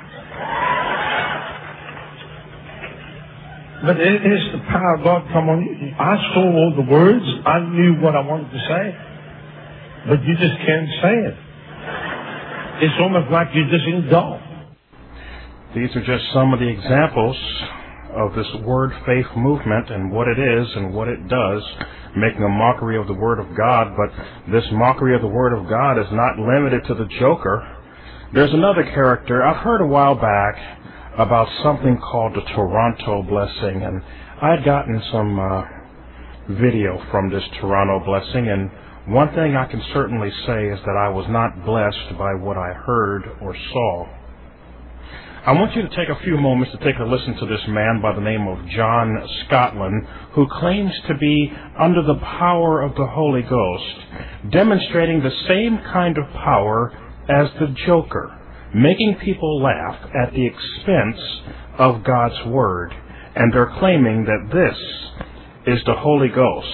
Now, this Toronto blessing, so-called, had people mooing like cows, waving their arms like birds, rolling on the floors.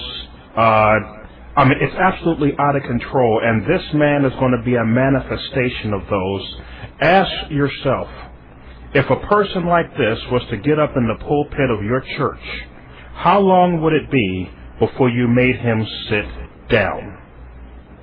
Take a listen to John Scotland of the Toronto blessing. Okay, now, before we take off, before we go surfing, let's get the reading done. Luke,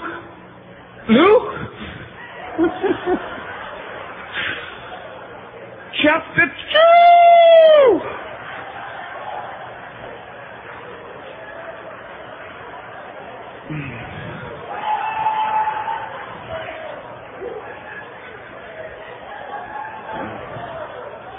I tell you what, let's look at chapter 1.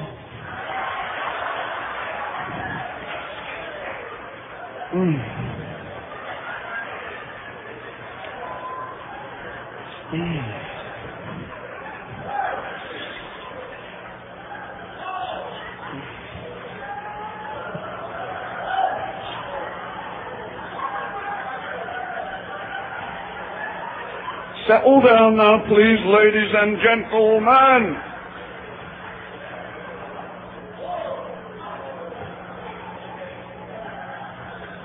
Luke chapter 1 and verse 5.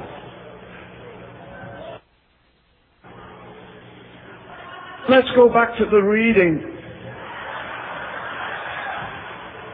Luke chapter 1. Verse.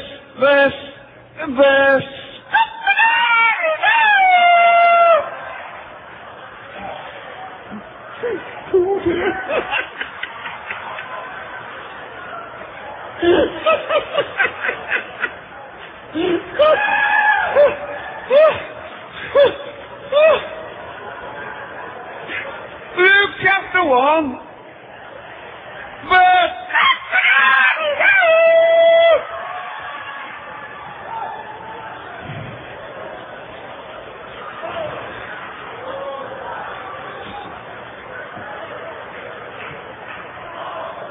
For those of you having difficulty with that manifestation, like myself, that's a wake-up call. Zacharias was in the sanctuary when suddenly Zacharias was a member of the division of the temple service corps. One day as Zacharias was going about his work in the temple,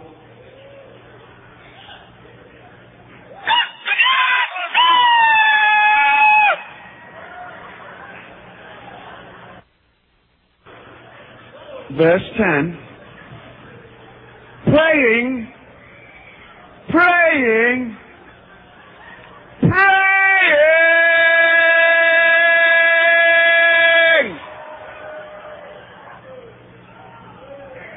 for I have come to tell you that God has heard your prayer.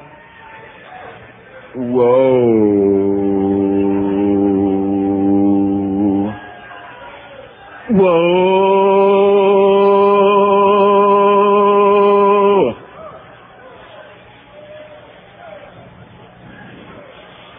God hears prayer.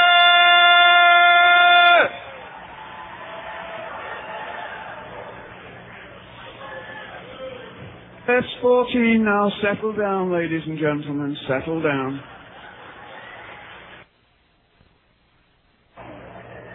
And, you know, I've been going through different stages of drunkenness. And the stage I'm at the moment is slouching.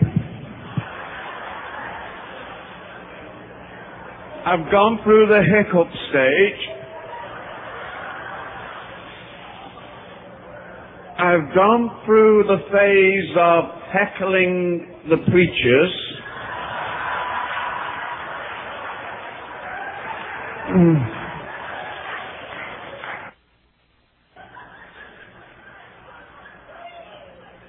I am a sign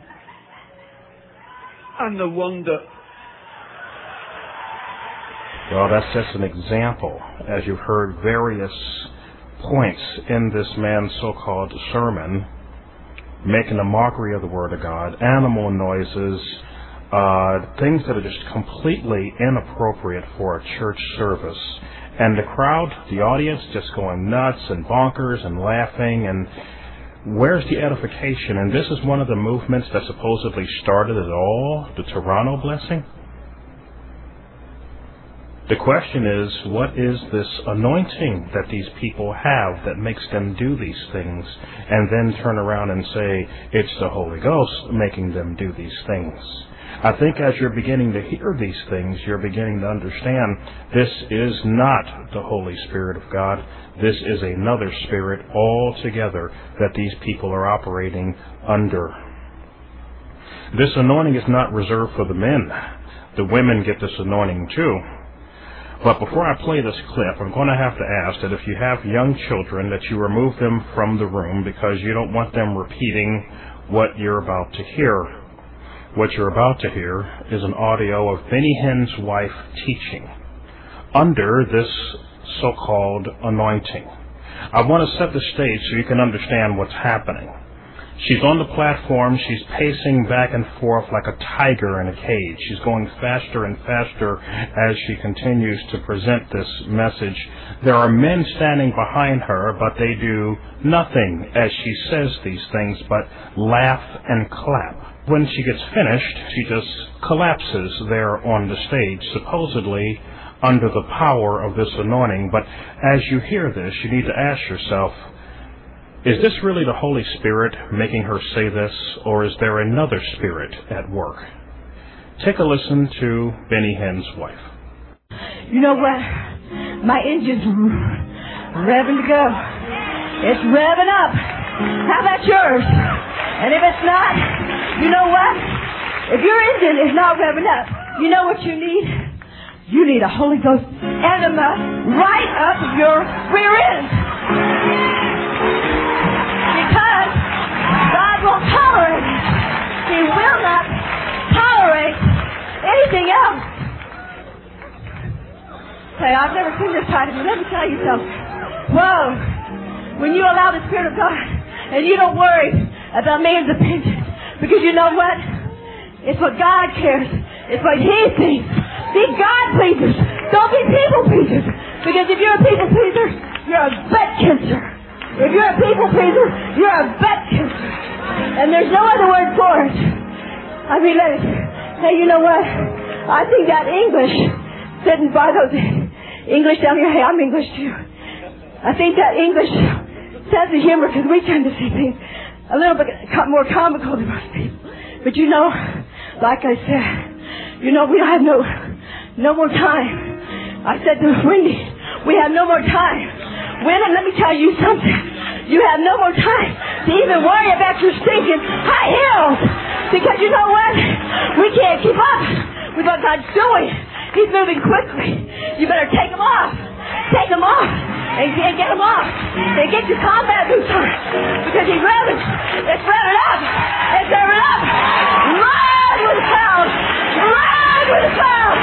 Run with the crowd. Run with the crowd.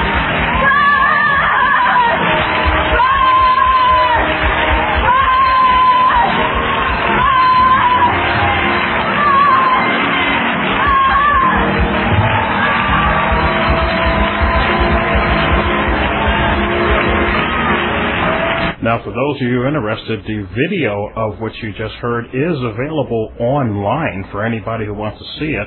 This became a rather popular clip. Just go to a search engine and type in Benny Hinn's wife, and it'll pop up there for you. And download it to your hard drive just in case they decide someday to take it off.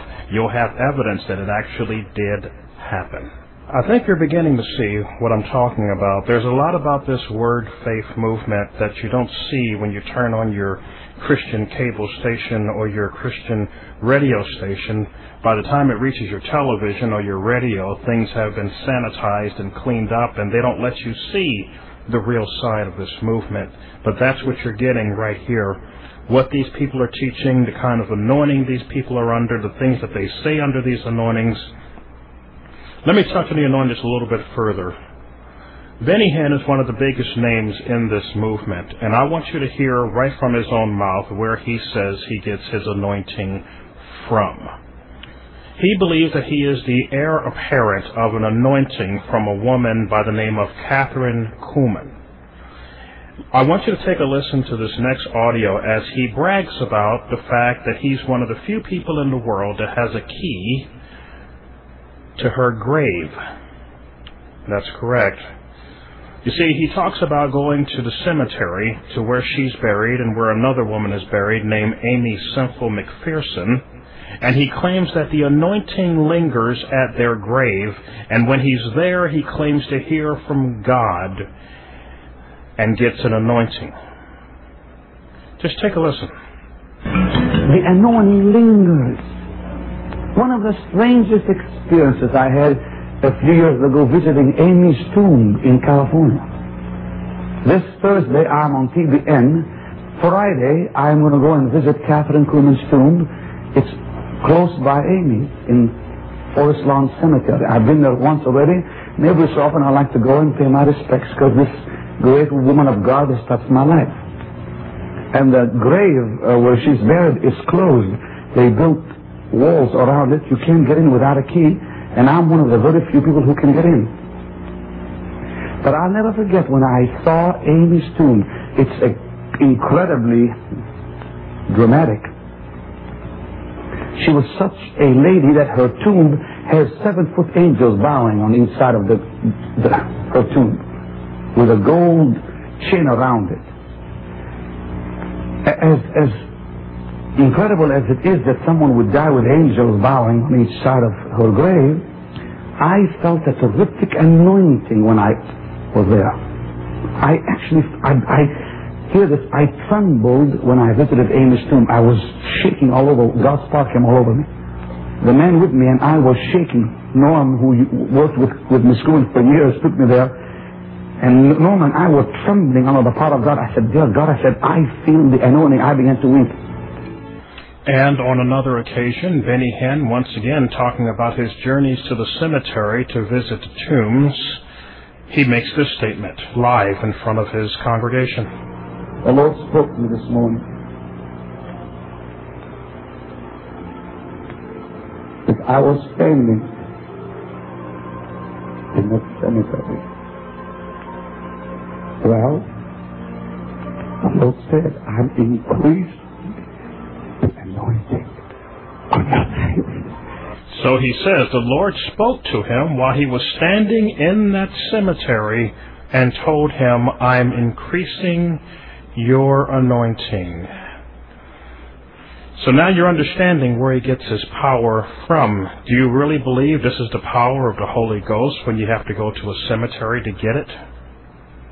I think you need to really evaluate what this movement is and where it gets its power from.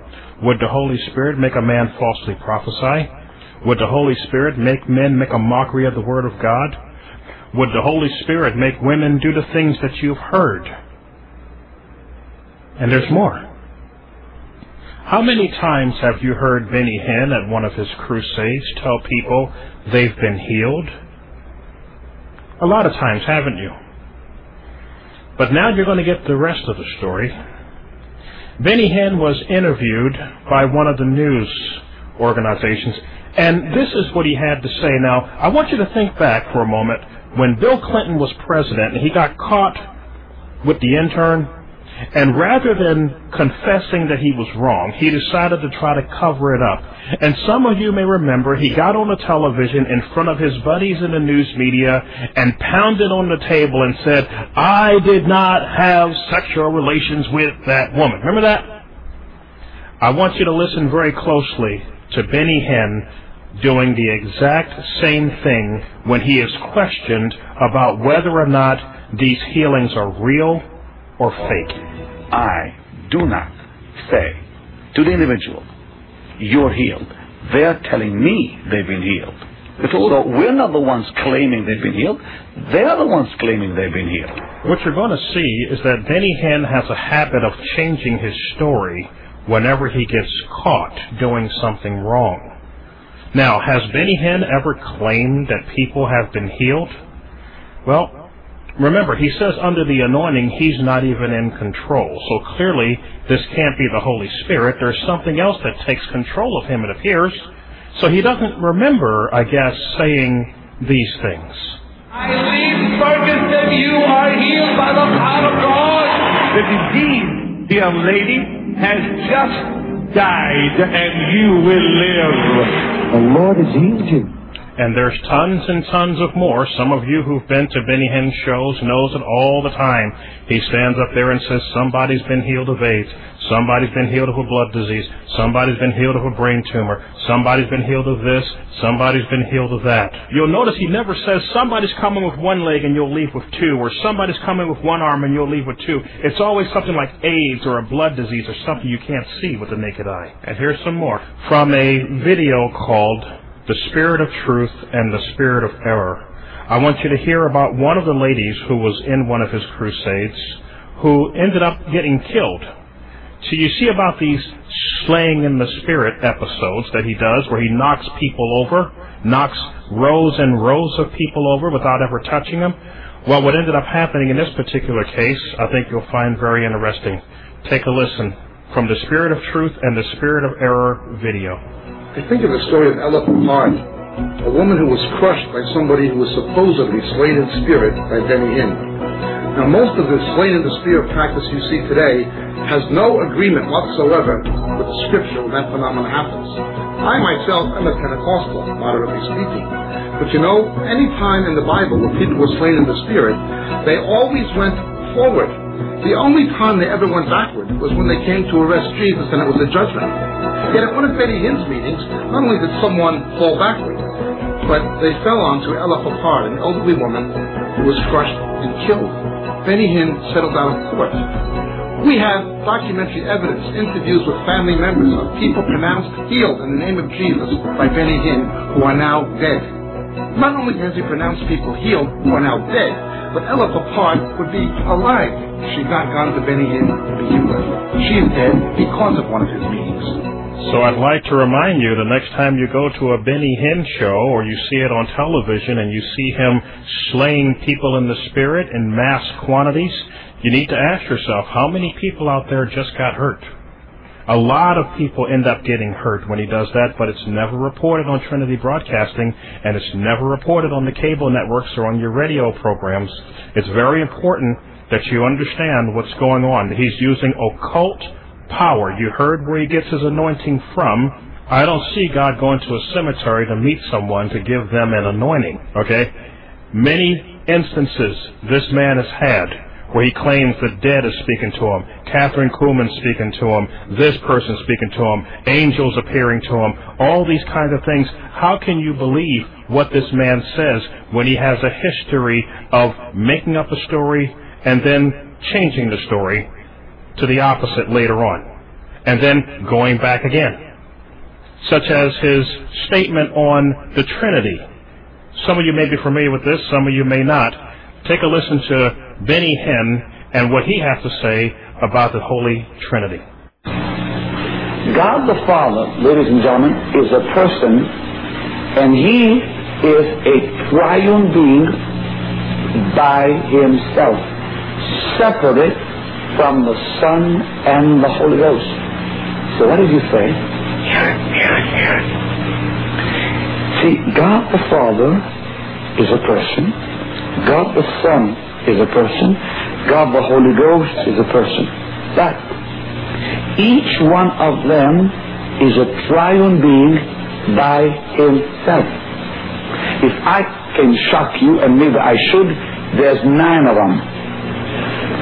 What did you say? Let me explain. God the Father, ladies and gentlemen, is a person with his own personal spirit, with his own personal soul, and his own personal spirit body. You say, I never heard that. Well, you think you're in the church to hear things you heard for the last 50 years? Now, you've just heard him clearly say that there's 9 in the Trinity.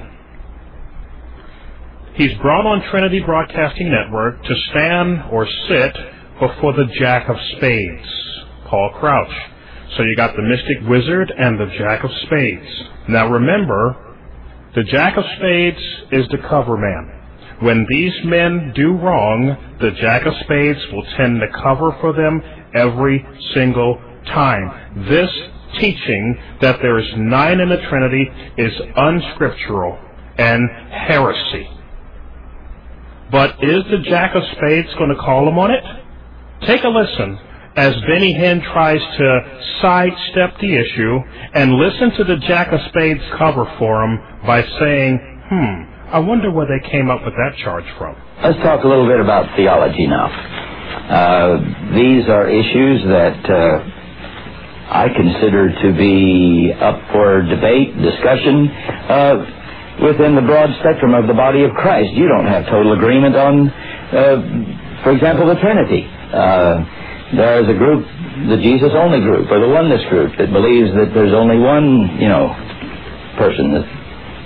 Anyway, we won't get into that deeply into the doctrinal aspect, but you have been attacked on some statements that you have made concerning the Trinity and the members of the Godhead. How many are there in the Godhead?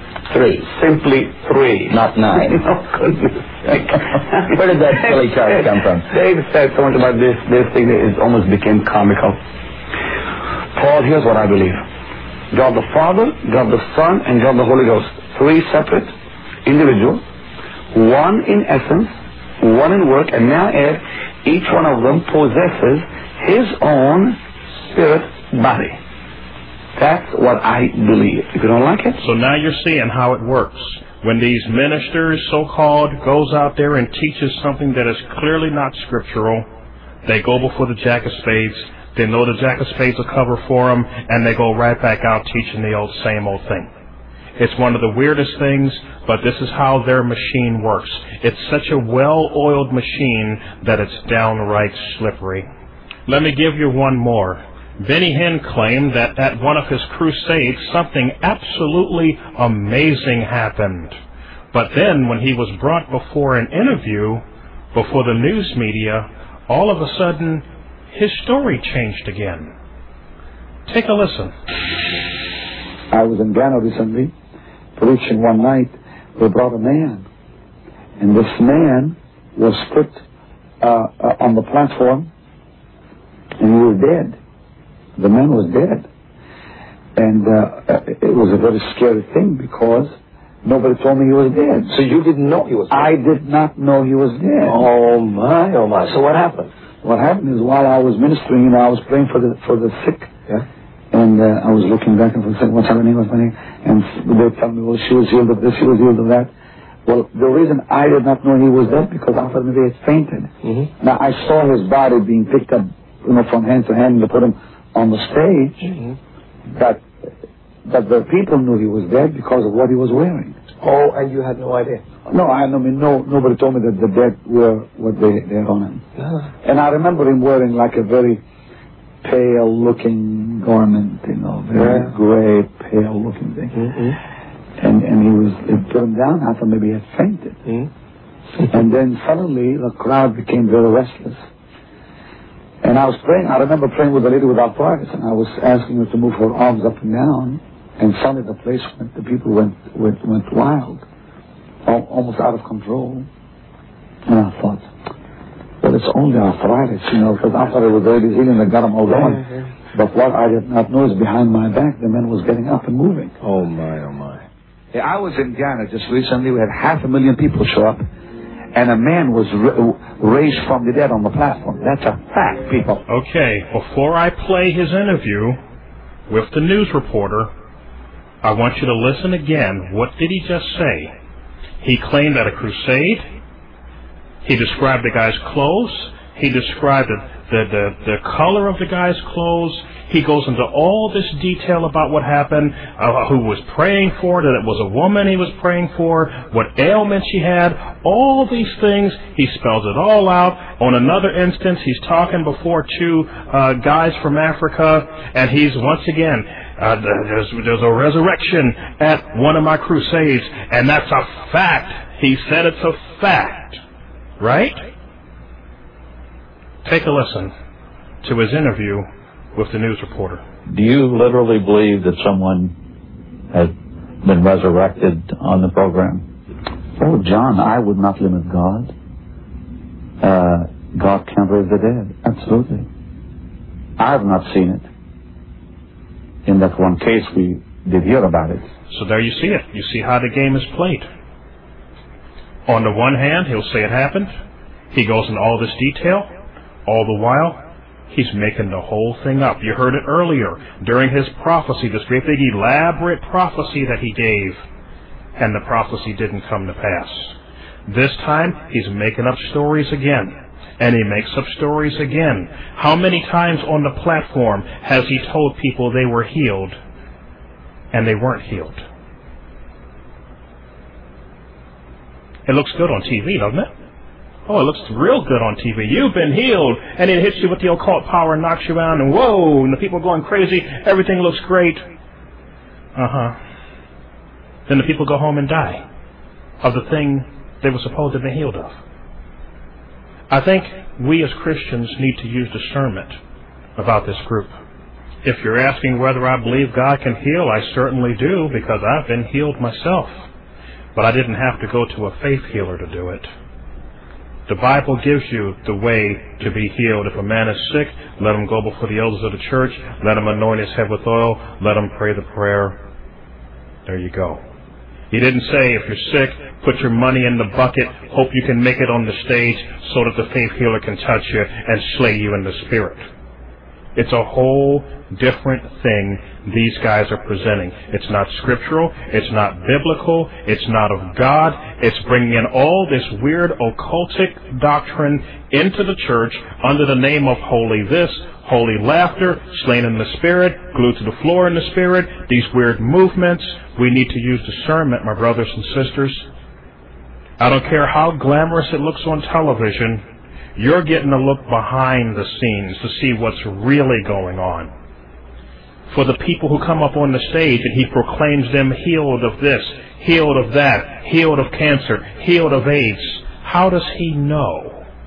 Has he seen a blood test? An interviewer asked him that, and it's very interesting, the answer that he gives. I want you to take a listen to Benny Hinn as he's being questioned about whether these so-called healings that we're seeing happening on his program every day. Listen as he questions Benny Hinn about some people that he claimed was healed of AIDS. You put them on television. Have you ever seen a blood test? I do know that there are individuals. Have you ever seen a blood test? No. Who has the AIDS? Burn every bit of it. Burn every bit of it in Jesus' name. We check it the best we know how, really. You don't check it at all, Pastor. There's only one way to tell if somebody has AIDS. Oh, they have to go back to the doctor and check it. And you haven't seen a single blood test. So how well can you... I can't answer that. So next Saturday night, who are they in bed with? Thinking they don't have AIDS. They can't reinfect anybody else. Have you done those people they sleep with any good? I have given my life to help people. I'm not perfect. She was still sure X-rays would show no cancer, but we were there when she went for further tests. She has not been healed. Her kind of terminal cancer has never been known to just disappear. You say it's I'm told by my staff, this lady had this, it's gone. But there's no way you can know that's true. Well, not with all of them. Not with most of them. No, not with all. Most of that sort of opinion. That lady Benny is calling down from the choir didn't call her doctor either before she went home and put away her heart medicine because Benny told her God had healed her. You don't plan to take it? No, I've got a healing from the Lord. No. Look. It's not my job to call their doctor. A lot of the healings sound incredible, and sometimes nobody in a place seems more stunned than Pastor Benny. But no matter how incredible the cure, he will use them on his TV show, This Is Your Day, without even checking back with the individual for verification. Anybody could make up anything. Someday somebody's going to do that. And what are you going to say then? I don't know. I can't tell you now. It hasn't happened yet. Oh, yes, it has. Remember that woman supposedly cured of polio? Pastor Benny knows it made for a great episode of his TV show. He knows it probably helped squeeze even bigger donations from his flock. But there's something he doesn't know. Pastor, all I know is, Pastor, let me say something. Go ahead. That woman works for us. Woman doesn't have polio, never did. Then why did she say she had?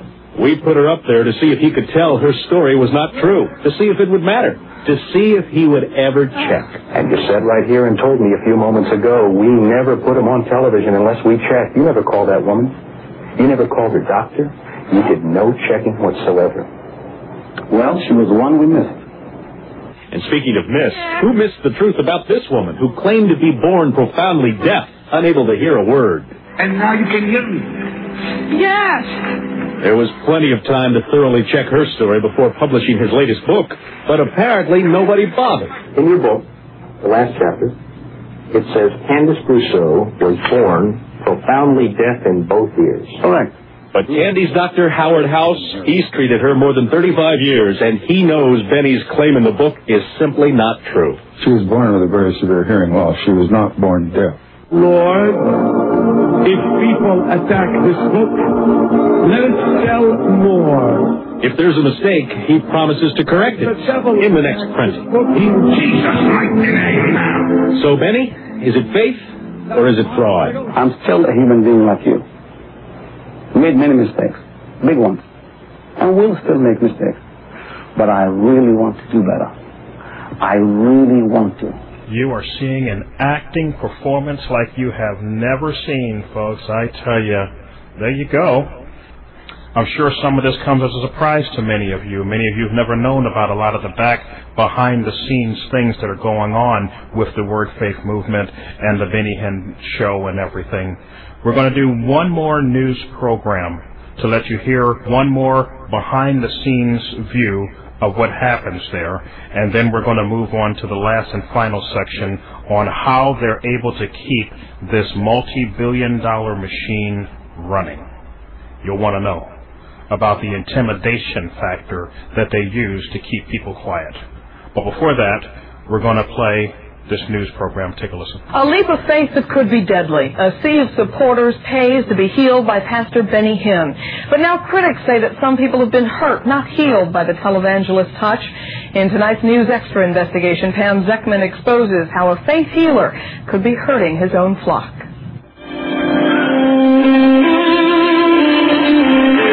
This is your break. From the hand of Pastor Benny Hinn, and believers are overcome by the presence of the Lord. So strong is the feeling, they fall even if he just blows into the microphone. It's known as slaying in the Spirit. Hinn prefers to call it falling under the power of God.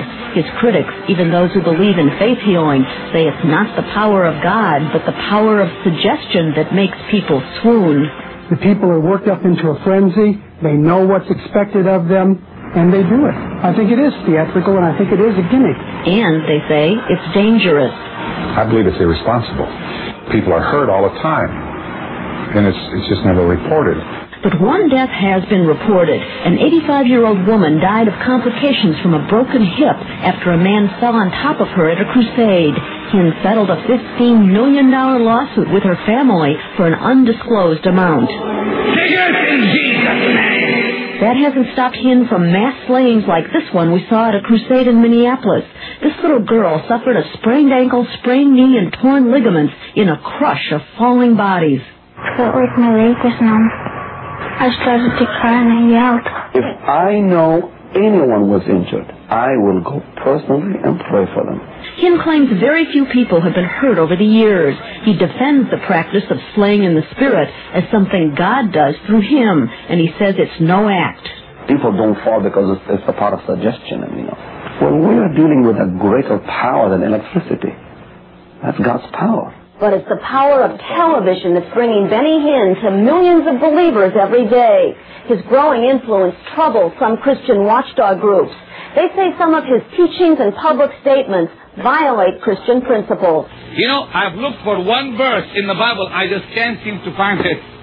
One verse that said if you don't like him, kill him. I really wish I could find it.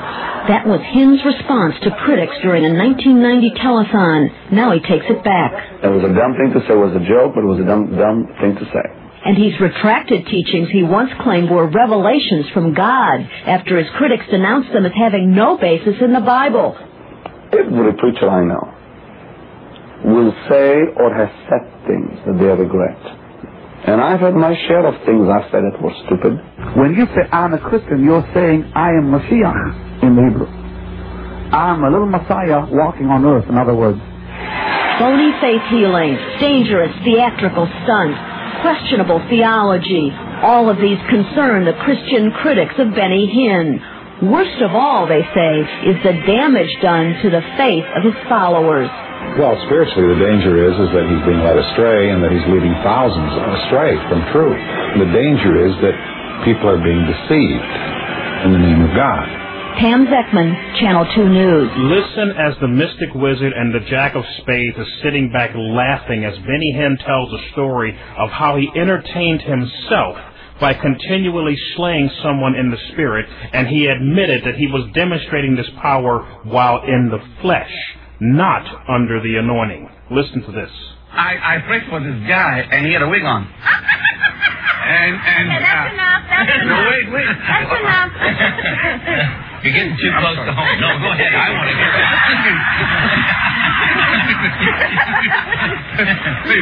And when he hit the floor, I was in a church called Islington Evangel Center in Toronto. And the way the auditorium is, it goes up. So the people really couldn't see what was happening on the floor, except just a few on the front row area. When that man fell, his wig went up like that. And he reached for it with both arms and put it back on his head while on the floor. I see. So he came up, and I just wanted to have a little fun, you see. So I laid hands on him again, and wham, he goes down, and there goes the wig again. And there he went, reaching for it, back on his head. And every time he did that, the wig was just a little, out of shape. So we need pictures of this. Third time, I laid hands on the floor. There he goes, and the thing flies again. Now, about the fifth or so time, and I was having a great time praying for him. This was in the spirit. This was in the flesh.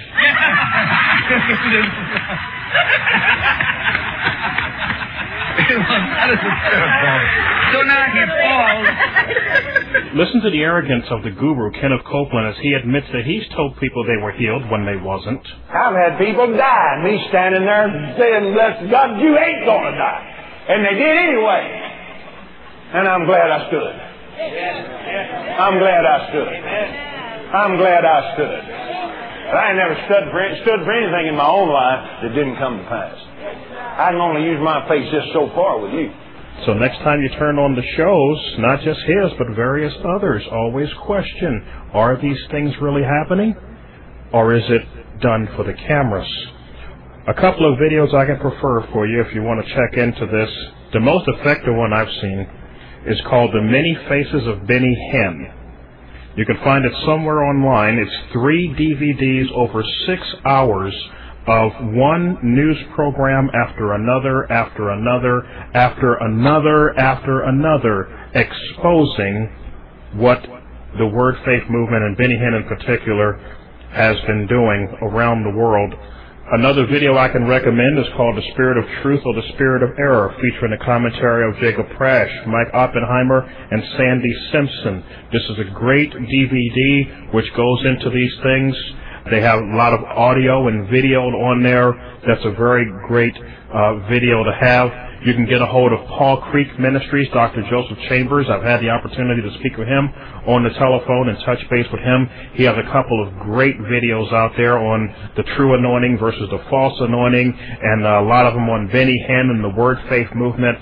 Get a hold of him, Dr. Joseph Chambers, another great video. Another one is called The Signs and Wonders Movement Exposed.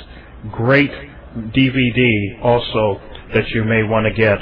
Another one you'd want to get is from MacGregorMinistries.org. Laurie and Keith McGregor up in Canada. They put together a great video called Counterfeit Christians. You can hear the audio from it at theundergroundchristiannetwork.com. Awesome stuff as they cover not only the Word Faith movement, but a series of other cults from Jehovah's Witnesses, Mormons, Seventh-day Adventists, Christian Science. There's quite a few that they cover on their video. So there's plenty out there if you really want to know. You can go to theundergroundchristiannetwork.com. There's plenty of audios there for you to listen to, and I would recommend you take this message, download it or whatever, just in case it's taken off, because the Word Faith movement has a way of using intimidation. They have a way of using threats to try to stop people from exposing what they're doing. And in this section of this message, the Joker, the Guru, and the Jack of Spades, you're going to hear what happens when you expose these men. They have no fear whatsoever in threatening to kill people who expose what they do. And we present to you the intimidation factor and the Word Faith movement.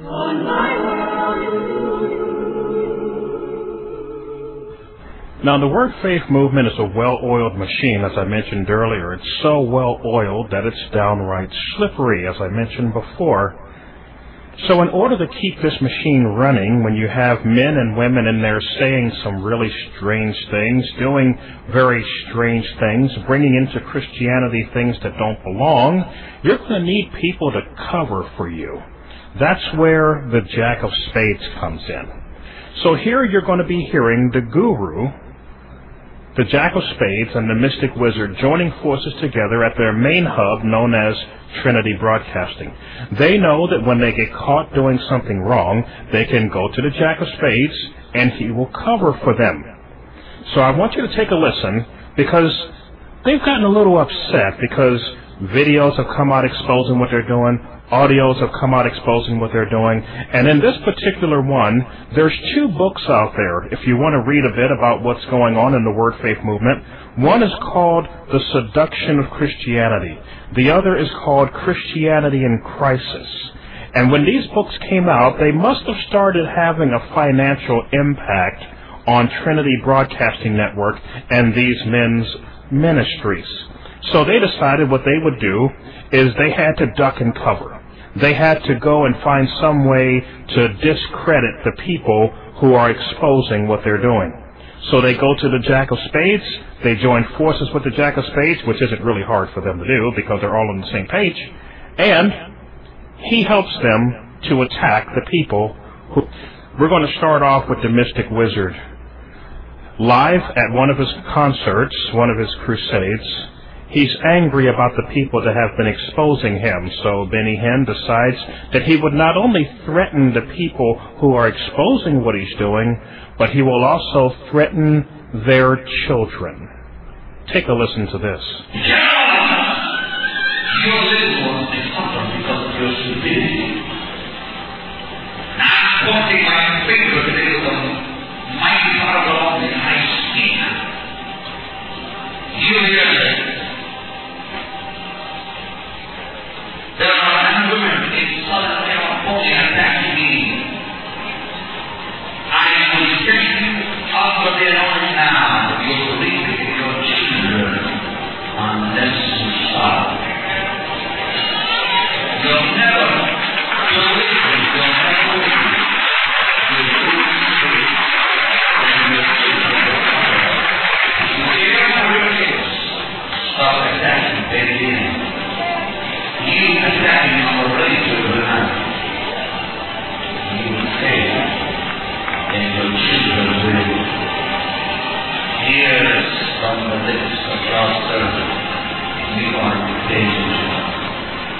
I want you to note, he says, if you love your children, you'll stop attacking Benny Hinn. What is he trying to say?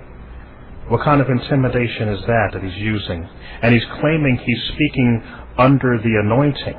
But this is not the only time he's threatened to do harm to people who've exposed what he's doing. Take a listen to this. There's a group here in California that thinks they are the judgment seat of Christ. Dear God in heaven, I wish I can just... They call it the ministry of my foot. You know, I've looked for one verse in the Bible. I just can't seem to find it. One verse that said if you don't like him, kill him. I really wish I could find it. You stink, frankly. That's the way I think about it. I'm sorry, I'm not exactly the normal kind of guy, you know. I'm from Israel. Sometimes I wish God would give me a Holy Ghost machine gun. I'll blow your head off. Yes, doesn't sound very spiritual to me. I don't know about you. Mainly when you've heard the things you've just heard, rightfully so that people would stand up and oppose what these people are doing. Nonetheless, the threats keep right on coming. Any person who at one time was used of God or is used today, don't touch him. You will pay for it. And may I even add, your children will pay for it. And hear this, no matter how sinful the man, no matter how evil in your eyes he is, don't touch him. You are playing with fire. Let me say something else too, and I really don't care if you like this or not. You have attacked me, your children will pay for it. If you don't like it, it honestly don't matter with me. I'm going to warn every Christian magazine, every man, every individual who stands behind a pulpit and attacking people by name, you are in danger. And you better repent. As if these threats aren't enough, he decides to take it before a live audience at one of his crusades. And what he does is he begins doing his thing, knocking people over, waving his hand and knocking people over. You're going to hear firsthand what happens to him under this anointing when he's in front of masses of people. Listen to his voice. Listen closely to the sound of his voice. Listen to the growling. Listen to the hissing.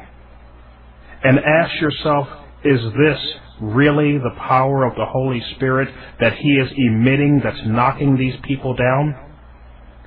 You're going to hear him tell the choir to take hands, to hold each other's hand, and he is going to turn toward the choir with his hand outstretched, and he's going to emit a psychic wave that's going to knock down, I counted, about 35 rows of people 3 aisles over, just knocking them down like dominoes. He never touched them. Then, later on that very same night, he goes over to one of these guys named Steve. This guy, Steve, is so overwhelmed he can hardly stand up straight, and he commands Steve to prophesy. Now remember, we're dealing with the mystic wizard here. He has the power to emit forces from his hands. He goes over to Steve, who can barely stand up because these forces are so strong up there, and he touches him and begins to speak in tongues over Steve. And next thing you know, Steve is speaking in tongues, and then he tells him to interpret the tongues. But before he does, Steve goes over and grabs hands with the Jack of Spades. At which point, Benny Hinn tells Steve, turn toward the crowd and prophesy. And of course, Steve is going to prophesy cursing against those who have stood against Benny Hinn. Very well orchestrated, very well done, and sadly, a lot of people out there may have gotten hurt in the fall of bodies as he was emitting all these psychic waves and knocking people down. Take a listen.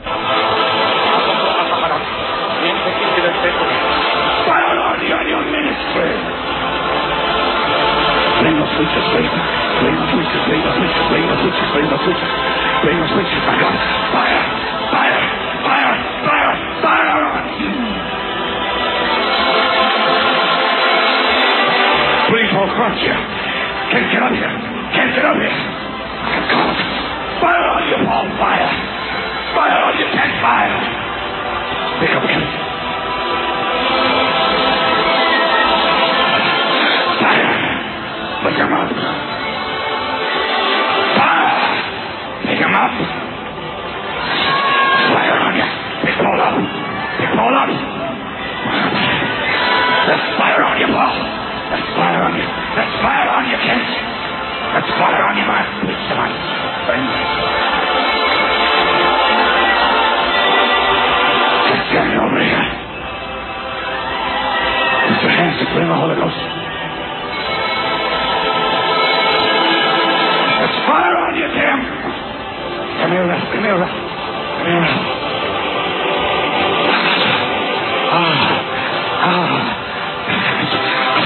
Fire on you, Ralph.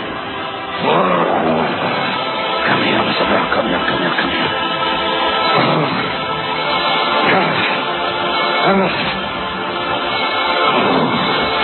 Fire on you.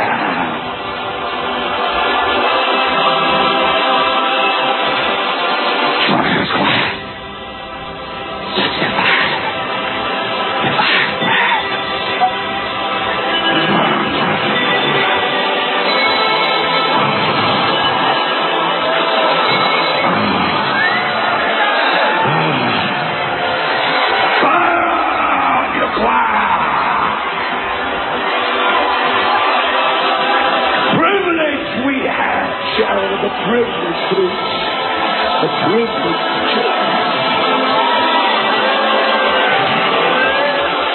There's miracles happening everywhere.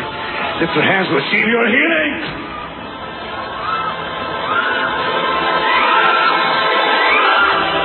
All that word is coming to you tonight.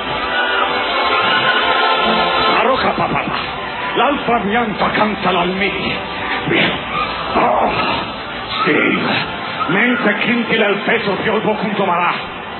Non c'è che troppo il benedire. Speak that prophetic word, prophet of God. Take your microphone and speak that word of prophecy.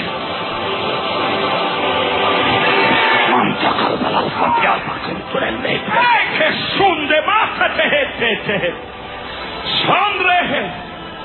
Sandre secota.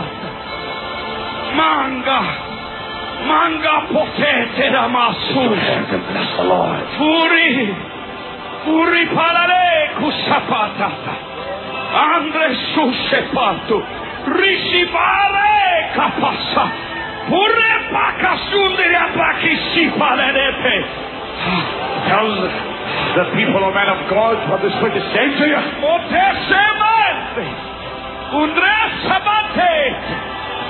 Si procede. Mogre saparete. Sondrasa. The foe. Yeah. The foe that came before you. The enemy that sought to destroy you. The force of hell that was sent from the enemy, the demon of hell itself. I have crushed him. Well, this is just a small taste of what happens when you expose this movement. They go on the attack big time with threats after threats after threats. But they're not done. There's a good guy who's on our side, Dr. Joseph Chambers, who came out with a video called Is Benny Hinn Possessed of Devils? I would like to play a bit of that because I think he says it much better than I could say it right now. And then he's going to follow it up with the rest of the audio from this Benny Hinn crusade where Benny decides to jump in himself and curse those who have exposed him again with that strange voice that speaks through him when he comes under this anointing. Just take a listen to the good guy, Dr. Joseph Chambers, as he explains what's going on here. Now, this is one of the most important parts of this video that you will see. Benny Hinn is extremely upset at his enemies. He's been preparing all of them for some minutes now. On the video, you've only saw excerpts of it. But he's been preparing them for this crushing of his enemies. He's been preparing them for him to just really, really scare the socks off of anybody that would unknowingly say something or in any way be contrary or speak contrary to Benny Hinn. So he curses his enemies. He actually says, I curse my enemies, or those who are enemies of this program. Now, this is strange because you and I know there's no biblical basis for this. There's no biblical foundation for this. He's very upset. Now, people who maybe don't know would think, man, I must not open my mouth what will happen to me. At the same time, He blesses those who agree with Him and those who support Him and those who give Him His allegiance. Now, all of this is strange. Now, please notice the voice, the guttural voice. Benny Hinn changes his whole voice. He goes into a guttural voice. He says in one place in this video, I don't think we have this to be a part that you will see, but he says that when he's on the stage and he's anointed, that he doesn't even recognize himself. It's very different from how he sees himself, and he hardly knows himself. Now, I thought that very strange. But listen to this guttural voice. You can tell, and I'm convinced, it is a demon spirit. It is a spirit of Satan speaking, a demon spirit that's proclaiming and declaring judgment against anybody that would disagree with this new wave, false anointing, that is spreading over this nation and spreading over the church world, really. Very scary. I tremble when I listen to this. I tremble for the multitudes of people who are falling hook, line, and sinker into it. Let's go. It's quite about a 4-minute little clip. I want you to listen. I want you to hear what he says. I want you to hear how he ends this time when he so-called prophesies and pronounces either judgment or curse or blessing. Listen. Dr. This lady has multiple very serious medical problems. First, she has scleroderma. That's a condition of her skin that makes her skin real tight, where she can barely bend her fingers. They're so tight. She also has... I'm not listening to you right now. I'm listening to the Master right now. Take the fire on you, Doctor. Whatever sickness is there, the demon must bow to the name of the Master Jesus. Jesus. Jesus.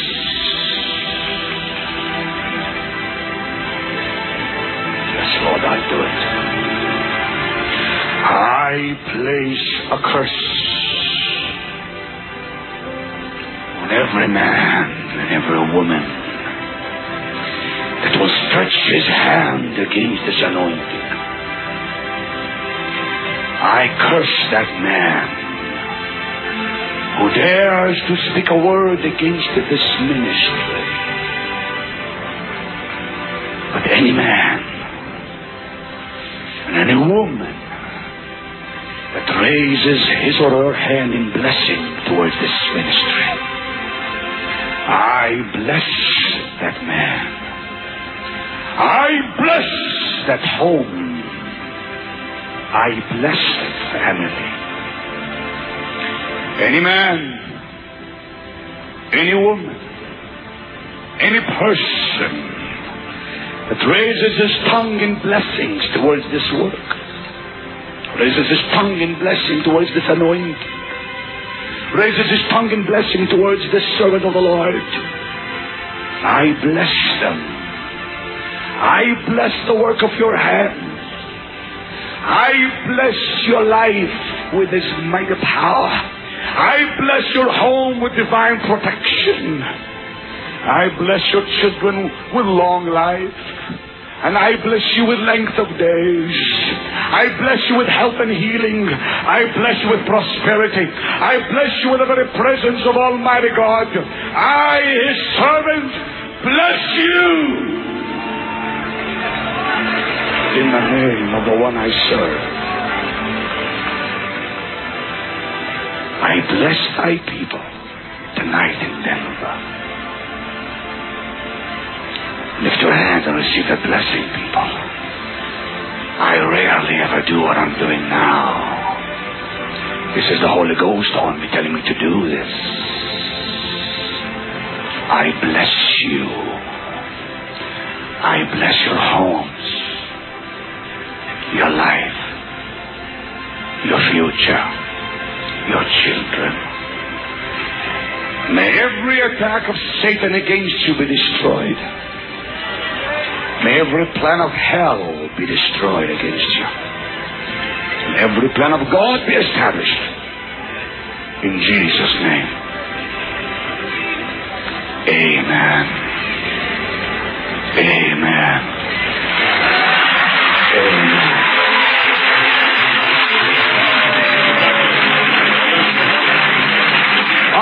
this anointing, under this anointing, the words I speak cannot fall to the ground. Under this anointing, everything I say happens. What you're about to hear is a collage, a collection of the threats that were dished out by those who are in the Word Faith movement against those who have been exposing the movement. And some of these you've already heard, some of these you haven't heard. You'll be hearing from Paul Crouch, the Jack of Spades. You'll be hearing from Benny Hinn. You'll be hearing from Kenneth Copeland. And just take a listen and we'll prepare to end this message. Heretic hunters, these guys who spend their lives straightening us all out doctrinally, they're going to go straight to hell. They're going to absolutely... Several people that I know have criticized. Some of them are dead right today in an early grave because of it, and there's more than one of them got cancer. Let me say something else too, and I really don't care if you like this or not. You have attacked me, your children will pay for it. I think they're damned and on their way to hell, and I don't think there's any redemption for them. I say to hell with you! I say get out of God's way! Quit blocking God's bridges, or God's going to shoot you if I don't. And I love Copeland. He's my friend. And anybody who is attacking him is attacking the very presence of God. They call it the ministry of my foot. You know, I've looked for one verse in the Bible. I just can't seem to find it. One verse that said if you don't like him, kill him. I really wish I could find it. You stink, frankly. That's the way I think about it. I'm sorry. I'm not exactly the normal kind of guy, you know. I'm from Israel. Sometimes I wish God would give me a Holy Ghost machine gun. I'll blow your head off. Now, very quickly, let's cover some of the doctrines that this group teaches very quickly. One of the doctrines they teach, which is totally against Scripture, is that Jesus had to be born again in the pit of hell. Here is the guru, Kenneth Copeland. Now listen, from the book of Acts all the way through all of the epistles, all the way through the revelation of John, Jesus is no longer called the only begotten Son of God. He's called the firstborn from the dead. He's called in the 8th chapter of Romans the firstborn of many brethren. Jesus was the first man to ever be born from sin to righteousness. He was the pattern of a new race of men to come. Glory to God. And you know what he did? The very first thing that this reborn man did, see, you have to realize that he died. You have to realize that he went into the pit of hell as a mortal man made sin. But he didn't stay there, thank God. He was reborn in the pit of hell. The righteousness of God was made to be sin. He accepted the sin nature of Satan in his own spirit, and at the moment that he did so, he cried, my God, why hast thou forsaken me? You don't know what happened at the cross. Why do you think Moses, upon the instruction of God, raised a serpent upon that pole instead of a lamb? They used to bug me out. Said, why in the world you got to put the snake up there, the sign of Satan? Why did you put a lamb on that pole? The Lord said, because it was the sign of Satan that was hanging on the cross. He said, I accepted in my own spirit spiritual death, and the light was turned off.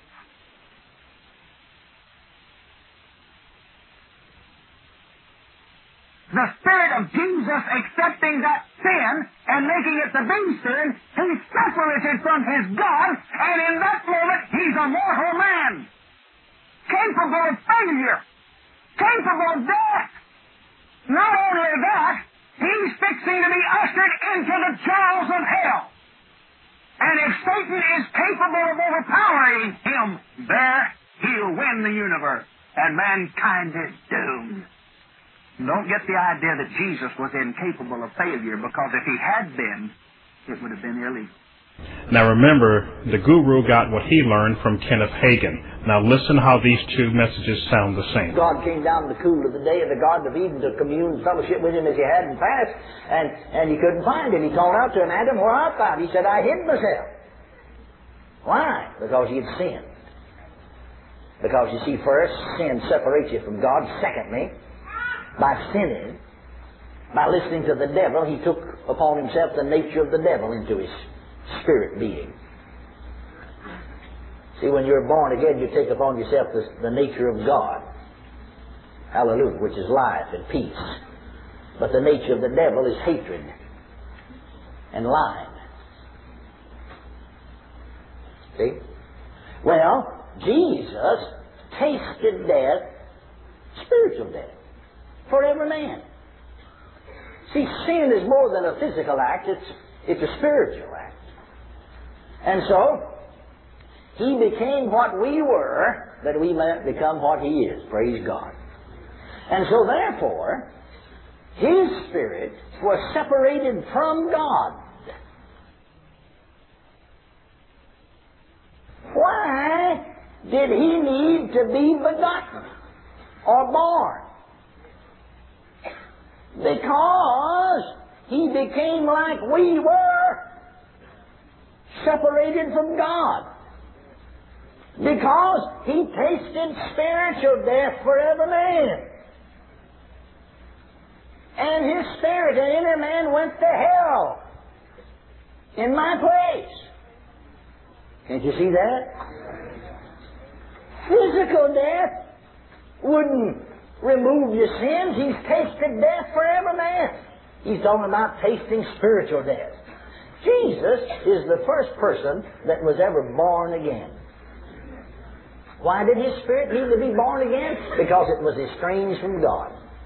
One of the things that ensnares people is this doctrine that the Word Faith people teach that Jesus was rich. Therefore, people start striving for riches and end up getting themselves deeper in debt.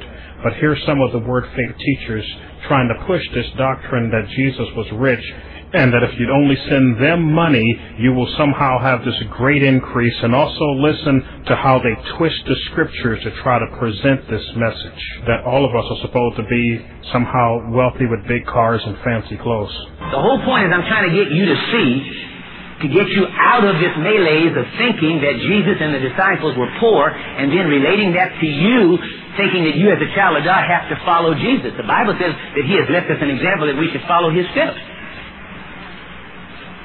That's the reason why I drive a Rolls Royce. I'm following Jesus' steps. See, there's lots of people want to harvest just because I've had people say to me, well, Brother John, I'm in such need. Why doesn't God move? Well, God moved on need 2,000 years ago. He's not moving on need now. If he was moving on need today, he'd only move in India.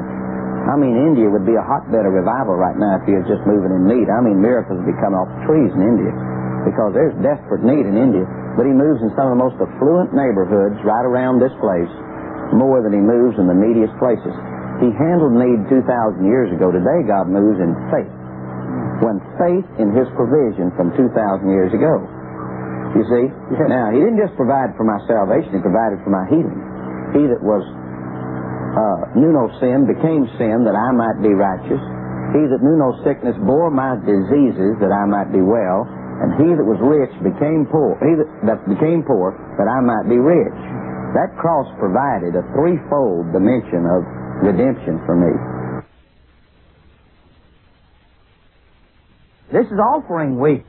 And what we've been talking about is to have that superabundance, you're going to have to realize that your money is seed. But keep this in mind about seed. Seed won't grow in bad ground. And if it does grow, it won't bring much of a harvest. But thank God for the Kenneth Copeland ministry. It's the good ground where 30, 60, 100-fold comes forth. And I'm going to encourage you right at this time to get your seed. Did you get that? Your money. Get your seed ready to put into this wonderful ministry. You just write a letter to Kenneth Copeland, drop that check in with it. I need to correct myself. Don't drop the check in, drop the seed in. Your money is seed, remember. Here's what I'm asking you. Tonight, believe God. Believe God and say, God, I believe that you can give me that $1,000 this year. It might be several payments that I make, but this year I'm going to put into the gospel as a seed to get me out of debt. I'm going to plant $1,000 seed. Now, you can plant more, 4,000, 5,000, 10,000, whatever God says. But I'm feeling in my spirit. And I'm going to just pray a prayer at the end of this session. I'm going to pray a prayer to break the power of debt and to release that $1,000 into your hands. You say, Brother John, can I believe you? Well, the Bible says, believe the prophet, so shall you prosper. Now, child of God, I'm asking you, go to the phones, make the call right now, quickly ask the person to write down your pledge, and please consider saying, I can trust God for the $1,000. Child of God, you committed to the bank, you committed to the lending institutions, you committed to this, you committed to the salesman that came to the door. You've bought on time and made commitments, and it's got you deeper and deeper and deeper in debt. I'm telling you tonight, if you will make a commitment to God in this $1,000 gift, I'm telling you, you watch what will happen. God will put it in your hand, and God will blow you quickly out of debt. Could we hear from you right now? You go to the phone, and we're going to sing some more, then we're going to come back again, and then we're going to pray the prayer. And if you hadn't called, we'll just not be able to have you in the prayer if you hadn't called. So let's get ready to sing now. Steve's going to sing, Satan, this is a good one. Satan, you're a liar. All right. If you read the scriptures, you come to find Jesus did have a house.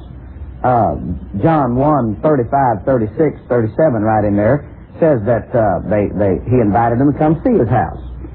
Foxes have holes and the birds there, the nest have their, birds there have nests, the Son of Man has nowhere to lay his head, is not a declaration that Jesus didn't have a house.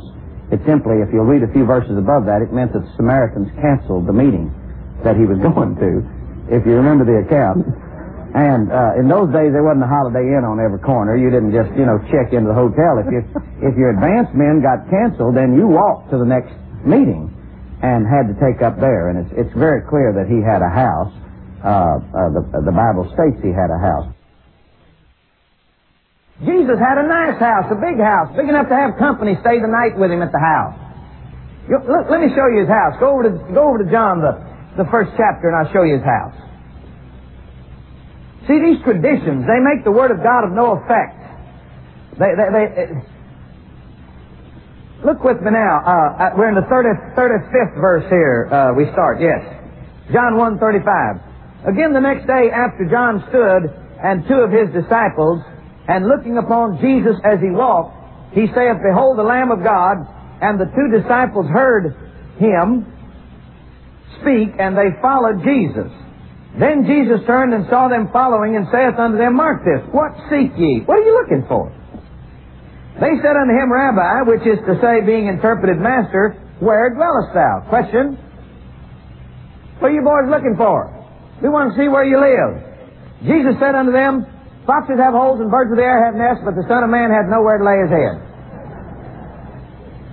He said, Come see. Come see. I'll show you where I live. And they came and saw where he dwelt and abode with him that day, for it was about the 10th hour. Now, child of God, that's a house big enough to have company stay the night in. There's his house. I hope you all have enjoyed this message, and I hope you've been able to take in a lot of information. Take this message, spread it to your friends, and let them know what it's all about. For those of you out there who've gotten caught up in the Word Faith movement and you realize now that you've been had by these guys and ladies, I want you to know that there is still hope. You can come to Jesus Christ. He can forgive you. Ask Him to forgive you. He'll do it. He is the only one qualified to do it. These Word Faith guys can't save your soul. Only Jesus can. I want to give credit to all of those who assisted in putting this message together in the year and a half that it took to put this message together. And these people are Jacob Prock, Mike Oppenheimer, and Sandy Simpson of the Spirit of Truth or the Spirit of Error video. We want to thank Dr. Joseph Chambers of Paw Creek Ministries, Laurie and Keith McGregor of McGregorMinistries.org, Jim Zalonka of Cultivate Ministries, and my good friend over at Cephas Ministries. Thank you so much for all the help you've given. We could not have done it without you. For those of you who want this message on CD, it'll take 2 CDs to do it. Download it to your hard drive and burn it to a CD at theundergroundchristiannetwork.com. You're tuned in with the Underground Christian Network.